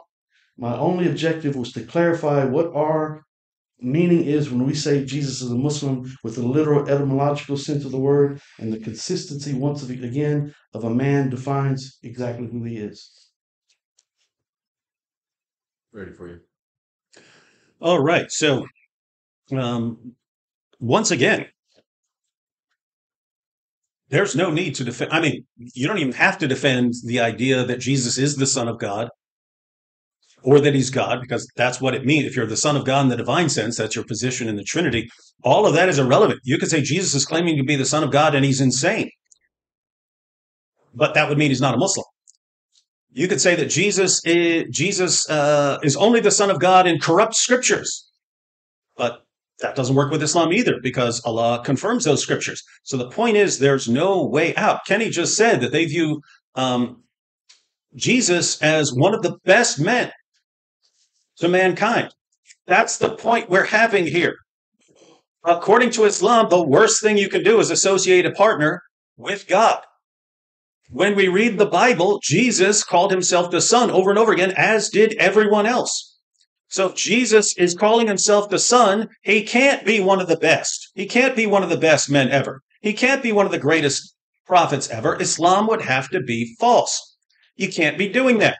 Not only that, I would have to say, if you look at the impact Jesus had, that his followers have been worshiping him ever since. So for 2,000 years, I mean, in his own time, they were worshiping him. If this is the impact Jesus is having on the people around him and that he's had down through the ages, then you'd have to say, unless someone came along later and made all that stuff up, you'd have to say Jesus is one of the worst people ever. And yet Islam claims that he's one of the best. This is the point of this entire discussion. Islam is incoherent on this point. It affirms scriptures which claim that Jesus is the Son of God, and that's the worst possible sin in Islam, is claiming that you're the Son of God. And therefore, Jesus would somehow be one of the worst sinners ever, and yet he's being called one of the greatest prophets ever. No way out of this except deception. Okay, great. So let's say Jesus is the Son of God. So that would make Jesus, peace be upon him, himself divine. So he is a God submitting himself to and praying to and giving glory to God. Okay, so balance that out in your mind and see if that makes sense, or does it make more sense that a human being who is just simply a messenger is submitting himself to the will of our God? You put that on the scales and you decide that in your own time. But again, Jesus, peace be upon him, doesn't call himself the Son of God in the Quran. So Muslims have no problem. The problem is not with us. The problem is the Christian dilemma, in that Jesus is submitting to God as the Son of God, who's supposed to be God himself in some capacity in this Trinity concept. And so it's an ongoing dilemma. Now, Jesus, peace be upon him, himself, these are words according to men, right? We know that these books of the Bible are words according to anonymous authors. And so these anonymous authors are making these proclamations that Jesus used this terminology. Do I believe as a Muslim that Jesus referred to our Creator as Father in a literal sense of the word? No, and I don't believe that as a Muslim he would have used this terminology at all.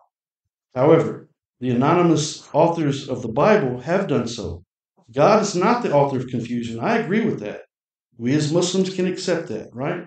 But the anonymous authors of the Bible most certainly are, because the contradictions are very clear. In the opening statement, I mentioned, how could it be that in these very verses, where Jesus is over and over and over again submitting to the will of our Creator, is also claiming to be the Son of God or God Himself in these very ambiguous verses at the same time? Is that a clear message from our Creator that would make sense? No, it is not. It would be unjust for our Creator to give this type of a message versus, Hear, O Israel, our Lord, our God is one Lord. That's a clear statement that we can rely upon and make a clear conscious have a clear conscious understanding of. I went over a little bit. I do apologize. Ready for you, Well, Kenny just called Allah unjust. Said it's unjust for our Creator to give us this confusing message. What does Allah tell us Christians to go by? This confusing message. This is what we're commanded to judge by. This is what we are commanded to stand upon as our scripture. Again, in the relevant passage in Surah 5 of the Quran, Jews came to Muhammad to judge a dispute. Allah's response is, no, they need to go back to the Torah. That's their revelation. That's not the Quran is not for them. And then just a few verses later, let the people of the gospel judge by what Allah hath revealed therein. We're supposed to judge by the gospel that Kenny says is anonymous and we can't trust it. Kenny says he doesn't believe that Jesus used this terminology. He doesn't believe that Jesus used what terminology? The terminology in the gospel that we have that his God affirms. He's talking about confusion. He's talking about God wouldn't be this confusing. Why would your God order us to judge by our book that says these things? Isn't that as confusing as anything can possibly be?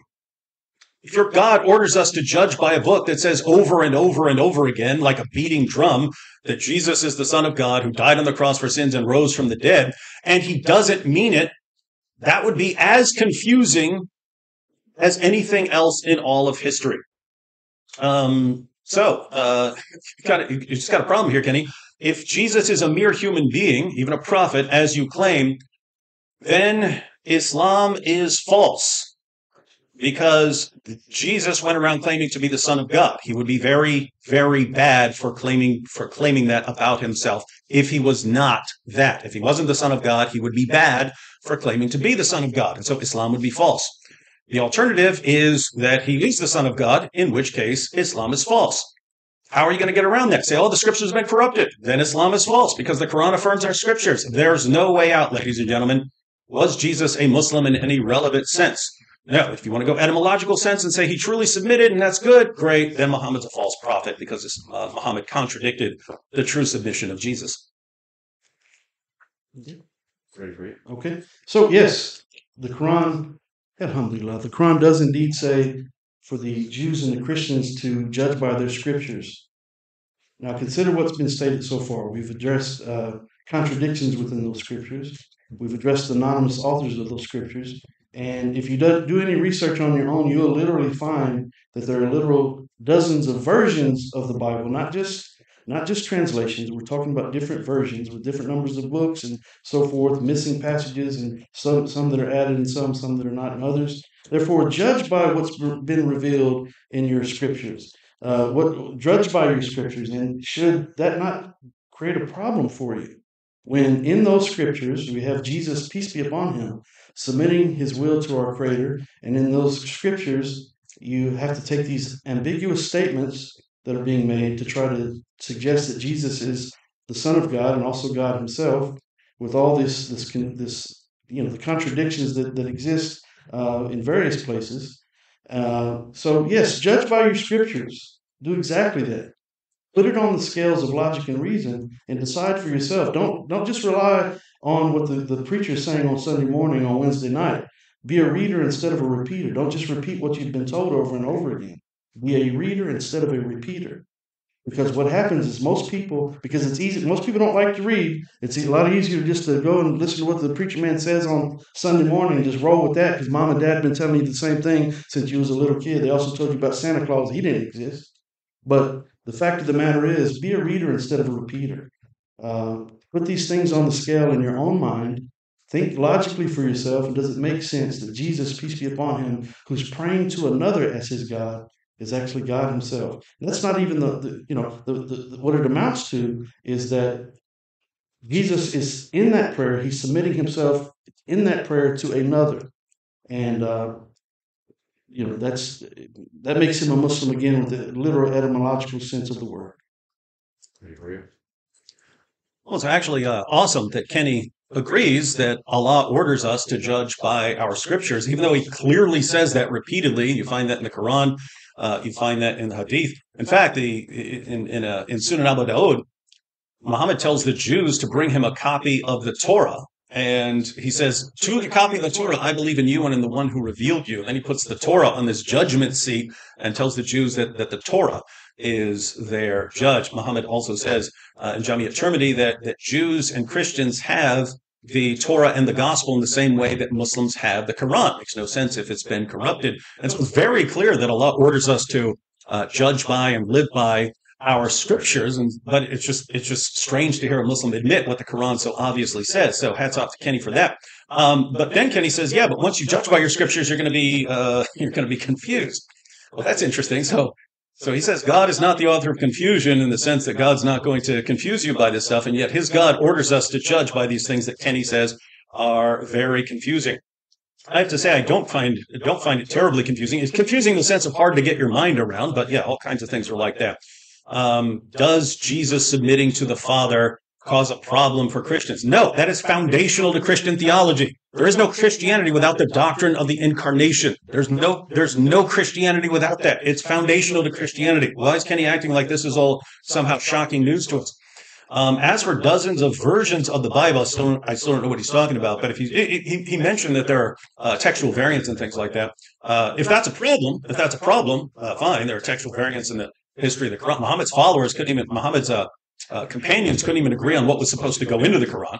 Ibn Masud had 111 chapters in his. Ubay ibn Ka'b had 116 chapters in his. The authoritative version now has 114 chapters. We open up the Muslim sources. Sahih Muslim says that 2 entire chapters were lost because Muslims hardened their hearts and didn't keep reciting them. Large passages came up missing because the only ones who had them died in battle. And even in the world today, you go to different parts of the world today, you have different. They're called the Qira'at, but you have different Qurans in different parts of the world. So if this is a problem and this is all confusing, then Islam is confusing once again. And Kenny, you got some problems here because the topic is whether Jesus was a Muslim, and Islam looks like is crumbling.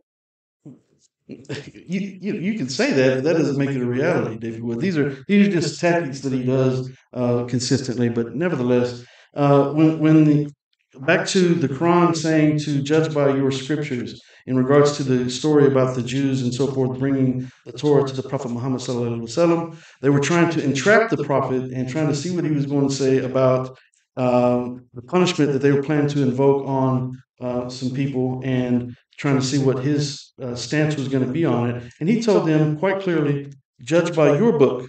Judge by your book. I believe in what's been revealed here. You judge by it. And the same thing we're saying. We know what's been revealed in your books, but you judge by it. You put it on the scales in your own mind and weigh these for yourself. Every individual listening to this debate now and in the future, you put all of this on the scales of logic and reason and ask yourselves, by the literal etymological sense of the word Muslim, one who submits to God. I've given sources for this definition, about 6 of them during the course of this debate, my opening statement. Does that balance out? Well, yes, one who submits themselves to God would by definition be a Muslim in the etymological sense of the word. That's the topic of the debate. That's what I came here to prove, and that's been proven today.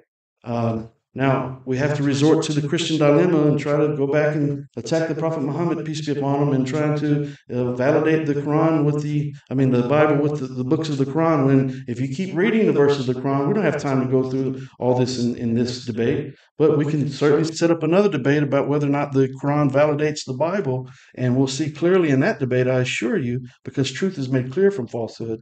The Quran does not validate the Bible. As a matter of fact, it warns people, Christians and Jews about all altering their verses and so forth. And we see the evidence of that by example of the multiple versions that I mentioned, and that's another topic as well. But we don't want to get off on a red herring on that. Go ahead, David.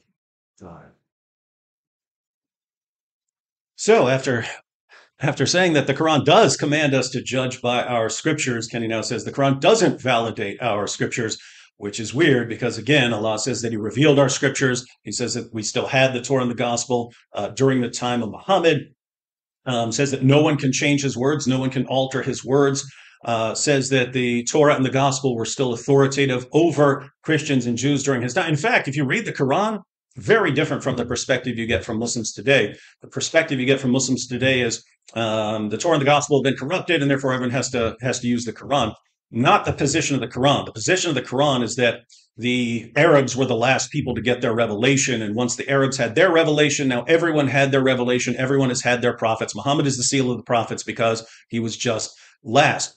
That's the perspective. So the Quran tells other people to go back to their scriptures. You Christians, you judge by your scripture. You Jews, you judge by your scripture. Muslims, we judge by the Quran. Everyone's got their scripture. People eventually found out, as we're seeing here today, that the Torah and the Gospel just don't line up with the Quran. And so later Muslims were forced to say, the scriptures have been changed, even though that completely contradicts what both Allah and Muhammad repeatedly declared. So there's no way around it. And by the way, you said you'd be willing to debate whether the Quran affirms, but that was the topic I suggested. You said you'd rather debate whether Jesus was a prophet. I mean, was a Muslim, and happy to do that. But you can't get away from the fact that your scriptures affirm the inspiration, preservation, and authority of our scriptures. As far as Jews and Christians twisting the scriptures, that is a condemnation. Says Surah 3, verse 78 says we twist the scriptures with our tongues and so on. That doesn't mean the text has been corrupted. I mean, if you're a Muslim, you obviously believe that there are Muslims who twist the scriptures with their tongues. You wouldn't say that means that the Quran has been corrupted. And so your book affirms our book, warns us not to twist our scriptures. Well, great. We don't need to twist our scriptures to see that over and over and over again, Jesus calls himself the Son of God, which would be the worst possible sin in Islam, and therefore not what Muhammad meant by Islam.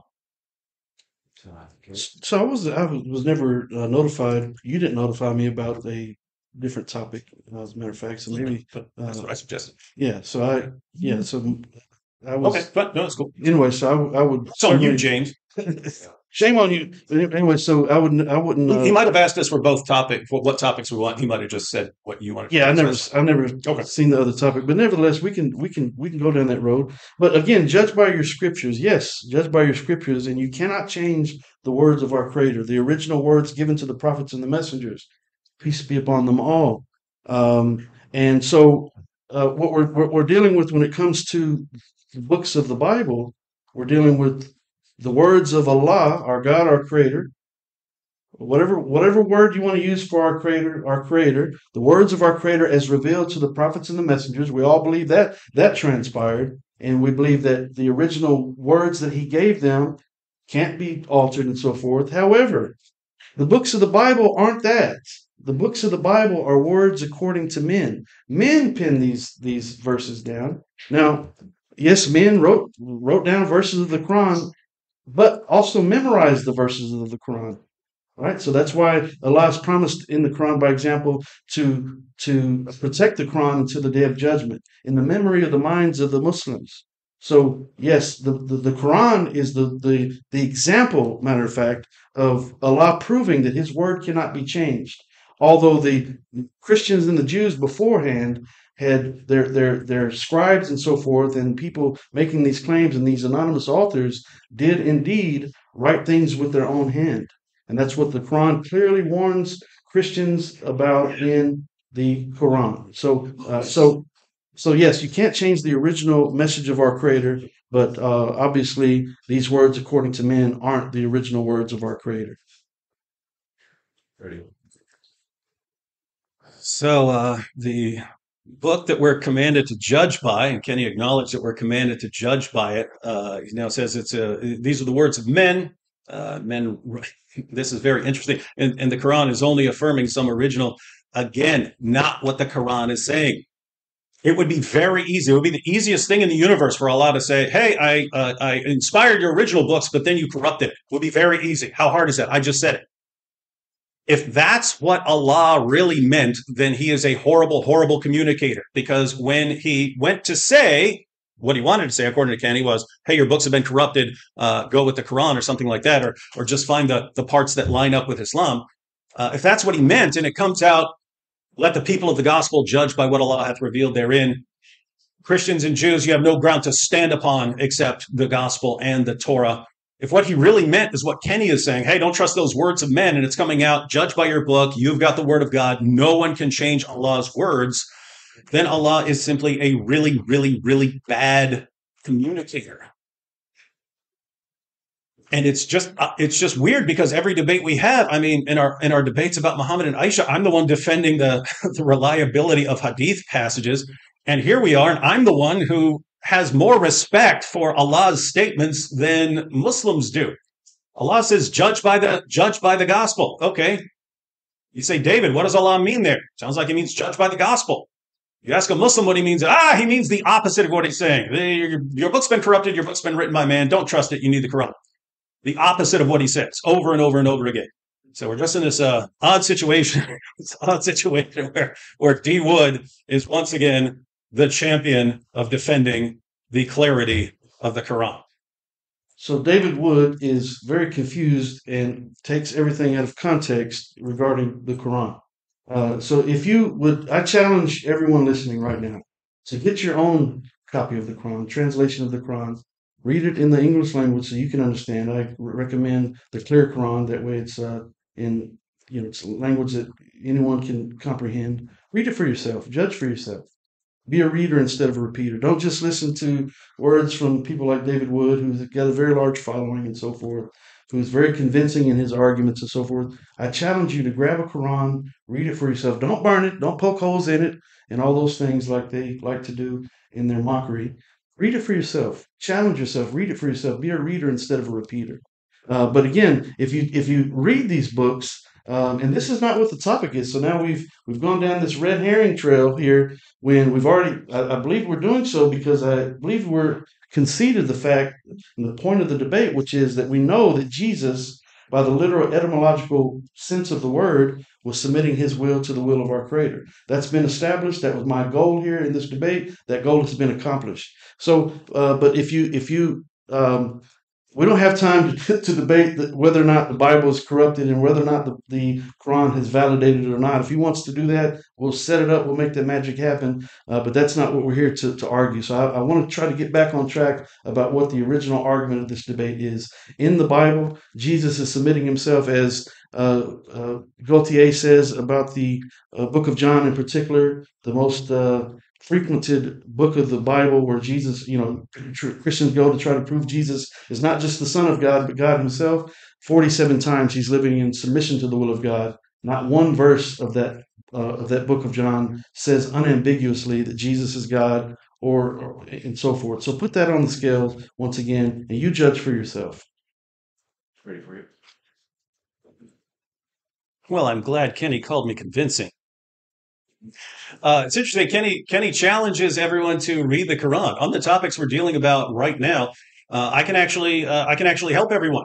So if you want to, we're discussing what the Quran says about our scriptures. Keep in mind, this is not a side point. This is pretty foundational. If Allah tells us to go to the scriptures that confirm that Jesus is the Son of God, then if Kenny says he's a Muslim, then that is correct submission to God. Islam would be false. So this is actually very important. But if you want to take Kenny's advice and read what the Quran says, you can read it all the way through. It's disorganized, so I can help bring a little clarity here. You can go to every single passage in the Quran that so much as mentions the gospel. That's Surah 3, verse 3, Surah 3, verse 48, Surah 3, verse 65, Surah 5, verse 46, Surah 5, verse 47, Surah 5, verse 66, Surah 5, verse 68, Surah 5, verse 110, Surah 7, verse 157, Surah 9, verse 111, Surah 48, verse 29, and Surah 57, verse 27. Look up all those passages. Find me one single word of criticism. Find me one single word even suggesting or hinting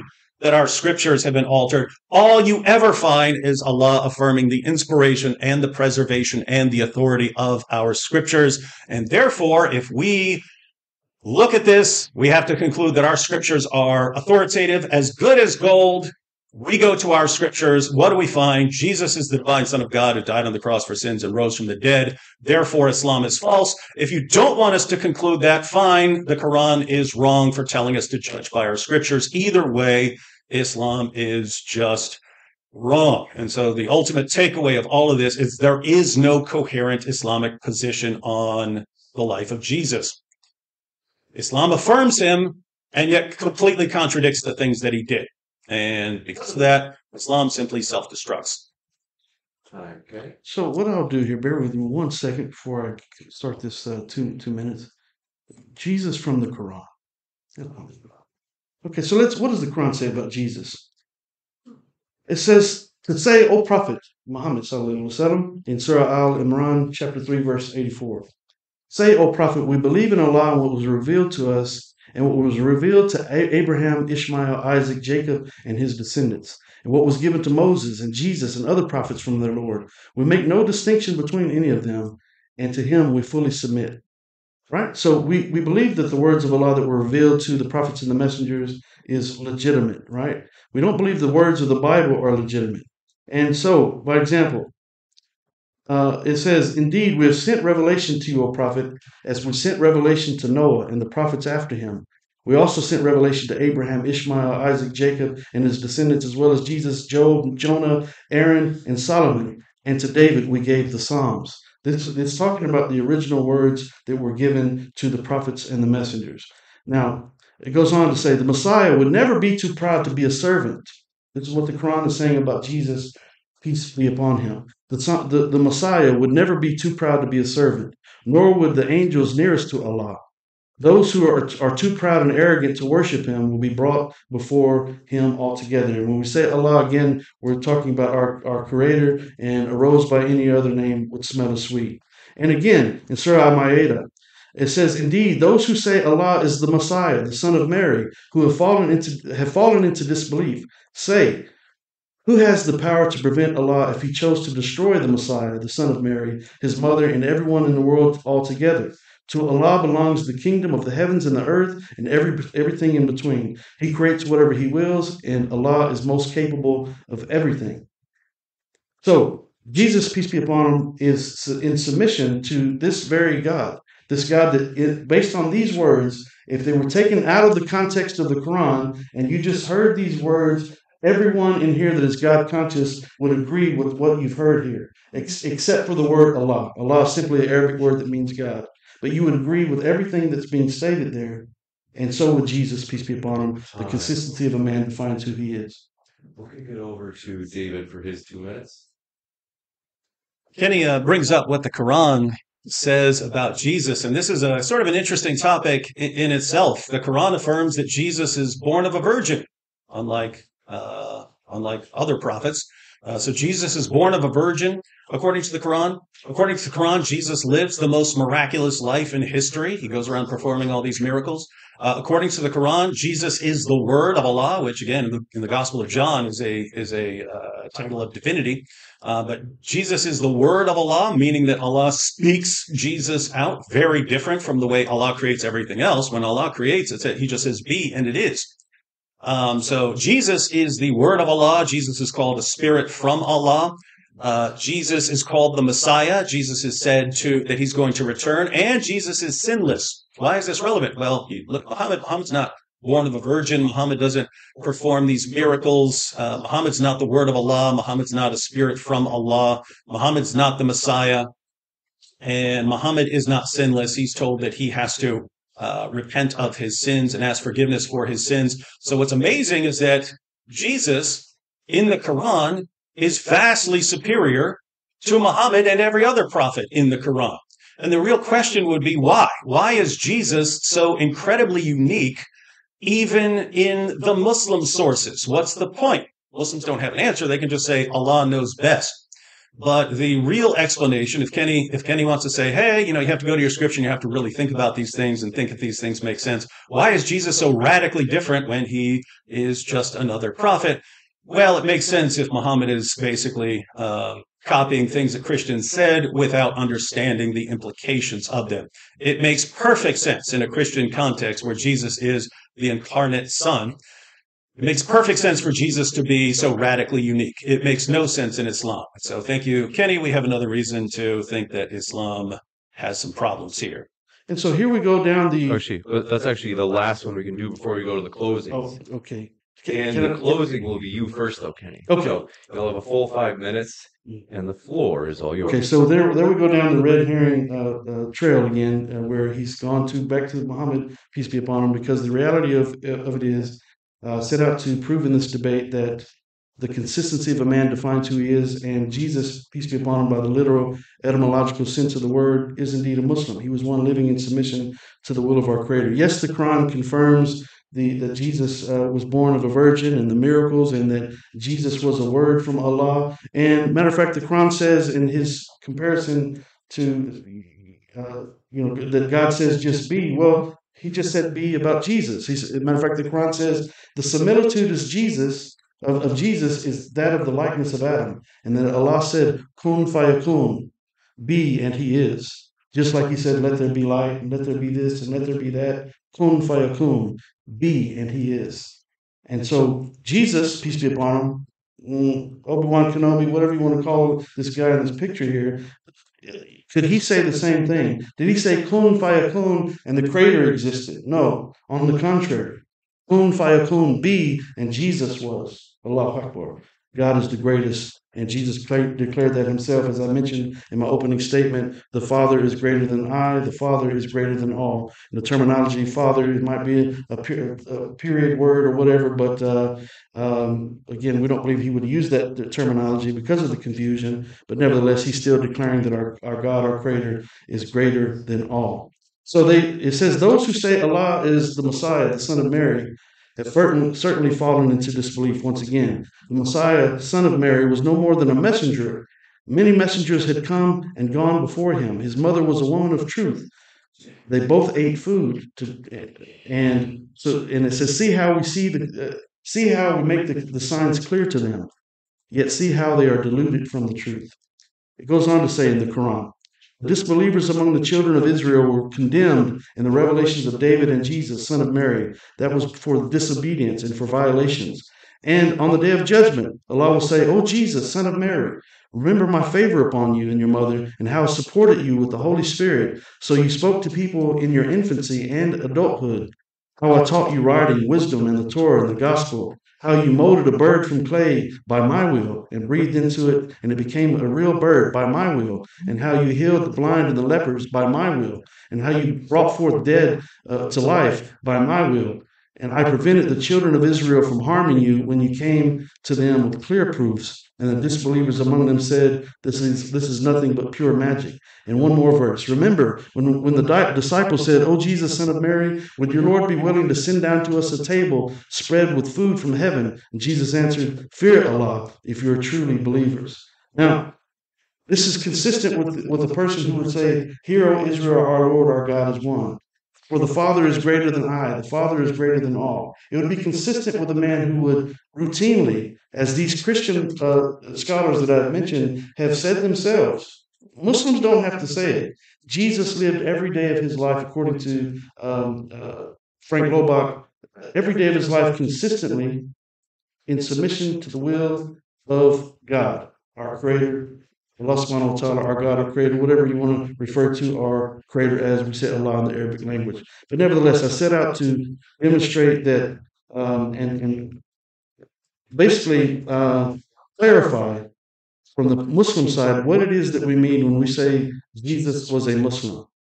And he's conceded the point that a person who is in submission to the will of our Creator, okay, well, he said, all right, well, we'll take that. If that's part of the definition, well, yes, it is part of the definition. And that's part of the definition that we do indeed mean when we say Jesus was a Muslim. So I thank everyone for listening. I mean no disrespect with for anything that I've said. And surely all praise is due to Allah subhanahu wa ta'ala. I bear witness to Prophet Muhammad, peace be upon him, is the final servant and seal of all prophets. Allahu Akbar. Thank you very much, Kenny, for that closing statement. We'll kick it over to David for 5 minutes as well. Thanks very much, David. The floor is all yours. All right. Kenny says that his goal has been accomplished here. He wanted to show that Jesus was a Muslim in a strict etymological sense. That would mean that any person in history who believes he's submitting to God has submitted to God.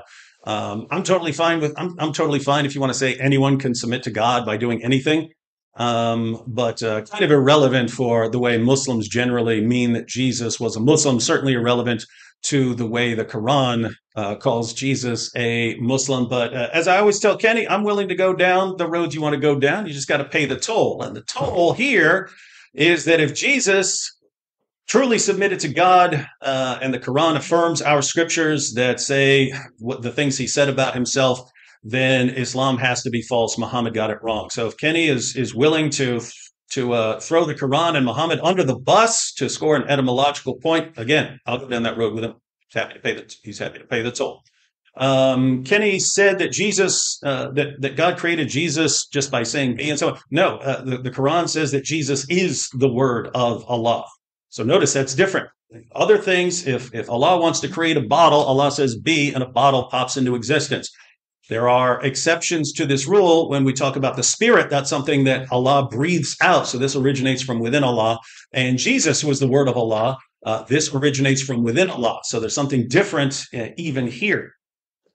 Minor point, Kenny said that the Gospel of John doesn't call Jesus God. I mean, the book literally, the opening verse is, in the beginning was the Word was with God, the Word was God. And if that's not clear enough, it goes on to say that the Word created everything that's been created. And then it says the Word became flesh. So the Word that became flesh, Jesus, created everything that's been created. John chapter 8, Jesus says, before Abraham was born, I am. Why did the people there pick up stones to stone him for blasphemy? Well, because unlike someone who might hear that today, they understood this is the name that God referred to himself by in the book of Exodus. So they took this as blasphemy. Towards the end of the Gospel of John, Jesus' apostle Thomas calls him my Lord and my God. And then you have all these passages about Jesus being the final judge of all humanity, which, according to the Old Testament, that would have been God. Jesus is claiming that for himself. Jesus says that he's the one who judges everyone, which, according to both the Bible and the Quran, is what God is supposed to do. If Jesus meant that he's merely a human prophet, he's got some problems there. So we talked about Allah. If Allah is telling Jews and Christians to judge by our scriptures and he doesn't mean it, Allah is a terrible communicator. Well, if Jesus meant that he's a merely human prophet, Jesus is a terrible communicator. So that happens to be the Islamic solution for everything. No one somehow means what they say. Whether you're talking about Allah or Muhammad or Jesus or his followers, according to modern Muslim da'is, none of them mean what they say. They all have some sort of Tourette syndrome, and they keep blurting things out that they don't actually mean. So Islam means submission. I have to say, if you want to submit to God and God orders you to judge by scriptures, then guess what? In order to obey, for us to submit to Allah, at least for Christians to submit to Allah, we would have to obey our scriptures, which would lead us away from Muhammad and away from Islam. So just to recap, you've got the Bible, which confirms all sorts of things about Jesus that contradict Islam. And the one we focused on is Jesus' claim to be the Son of God, because this is all over the gospel that we are ordered to judge by. And Islam says that this is the worst possible sin anyone can commit. There's no way out of this. There's no way out of this. Someone else could say, I don't believe that any of that happened. I believe these scriptures were made up centuries later. Or I believe that Jesus did say these things, but I believe he was crazy. You could say all those things. You are a Muslim who believes in the Quran is not allowed to say those things, because Allah has ordered them to adhere to certain things, and he has affirmed certain people and certain scriptures as authoritative. So you don't have those options. We are sent to scriptures as the authoritative scriptures about Jesus, and they completely contradict Islam, and so they fall apart. The da'is today tend to try to get around this by basically misrepresenting the Quran and misrepresenting the Bible. And what's weird is I understand that 5 centuries ago. If you were living 5 centuries ago and you recognize, wait, the Quran's affirming these scriptures and these scriptures contradict the Quran, wasn't exactly a safe place to say that sort of thing. You get your head chopped off. But Kenny, you are living in a different time and you are free to recognize the Quran is affirming scriptures that completely contradict the Quran. And so there are two possibilities. If Christians have the word of God, then Islam is false because Islam contradicts our scriptures. If we don't have the word of God, Islam is false because Islam affirms our scriptures. Either way, Islam is false. Thank you very much, David, for that closing as well. We'll have about 20 minutes of Q&A. So if you happen to have a question, I only ask that first we have questions that are related to the debate per se, and then more extraneous questions if you have them, as well as, we didn't get to mention it before, but there are bathrooms just outside of this room. So if you go through these doors, they'll be right across the hall in case you need to use the restroom. And we also have DebateCon 4. We just launched tickets for it. It's in Dallas, Texas. It's this November, November 4th. You don't want to miss it. It's going to be great. So if you're listening online as well, check out the description box. We have the link for DebateCon 4 tickets there. But with that, we're going to jump into the Q&A. Thanks very much. Matt, we're ready for you. Thank you. Who's he going after? Hey guys, I have 2 questions, but it would be unfair, so I flipped the coin, and sorry, Kenny, you lost. My understanding, because this debate is, was Jesus a Muslim? Both of you are saying that you believe that Jesus submitted himself to the will of the Creator, and both of you are saying that Jesus did not submit himself to Islam, as we understand it today. So I have 3 names, and I would like to know from Kenny, would you defend or not for each of these 3 that they were also Muslim? John the Baptist, Constantine the Great in the first, and David Wood. So, I mentioned in my opening statement that a person, to be a Muslim in the, even in the etymological sense of the word, requires someone who's submitting themselves to the will of our Creator and our Creator alone. Otherwise, matter of fact, he made reference, and ended his video, he made reference to, I could be a Buddhist. Well, no, I couldn't be a Buddhist because I am a person who submits my will to the will of my Creator and my Creator alone. So if John the Baptist, I don't know much about Constantine. I've heard that, I've read different things about Constantine. And who's the third person you mentioned, Matt, please? David Wood. David Wood. Oh, that's scared. Can't forget me. Yeah, so no, I wouldn't call them Muslims with the current definition of the word, meaning that they are people who associate partners with our Creator, and in that sense, that person wouldn't be a Muslim. So that's where we stand on that. I mean, it's to be a Muslim in the law sense of the word, we have to submit ourselves to our Creator. We follow the Prophet Muhammad, peace be upon him, as the final prophet. We believe in the words of the Quran, and we believe in the angels, and we believe in heaven and hell and so forth. So yes, there's Christians that believe these things, but when you associate partners with our Creator, that would exclude you from being considered a Muslim in the the current modern interpretation of what a Muslim is. But Jesus, peace be upon him, he certainly wasn't praying to himself. He wasn't praying to any Trinity. He was praying directly to and only to our Creator. And so in that sense of the word, he was indeed a Muslim. No doubt about it.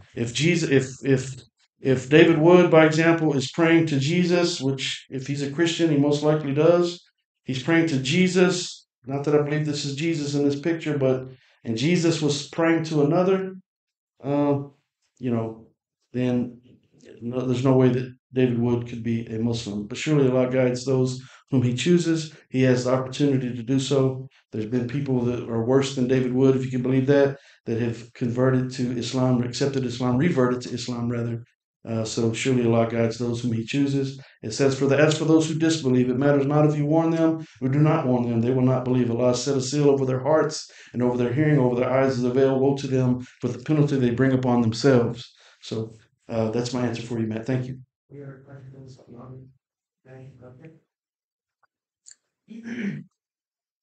Thanks so much for coming, folks. Let's give them a round of applause. We appreciate you being here. Why pay more for a separate CoQ10 supplement? Enjoy twice the benefits with Super Beats Heart Chews Advanced. From the #1 doctor, pharmacist, and cardiologist recommended beet brand for heart health support, the new Super Beats Heart Chews Advanced by Human is now infused with CoQ10. That's essentially like getting CoQ10 for free. Our powerful blend of beetroot, grapeseed extract, and CoQ10 ingredients support nitric oxide production, healthy blood pressure, healthy CoQ10 levels, and heart-healthy energy with 2 tasty chews a day. Plus, Super Beats Heart Chews Advance are plant-based, so you get heart-healthy energy without stimulants. For a limited time, get a free 30-day supply of Super Beats Heart Chews on all bundles and 15% off your first order by going to radiobeats.com and using promo code DEAL. That's radio, BEETS.com, code DEAL. Without the ones like you, who work tirelessly to keep things running, everything would suddenly stop. Hospitals, factories, schools, and power plants, they all depend on you. No matter the weather, emergency, or time of day, you're the ones who get it done. At Grainger, we're here for you with professional-grade industrial supplies. Count on real-time product availability and fast delivery. Call, click Grainger.com, or just stop by. Grainger, for the ones who get it done.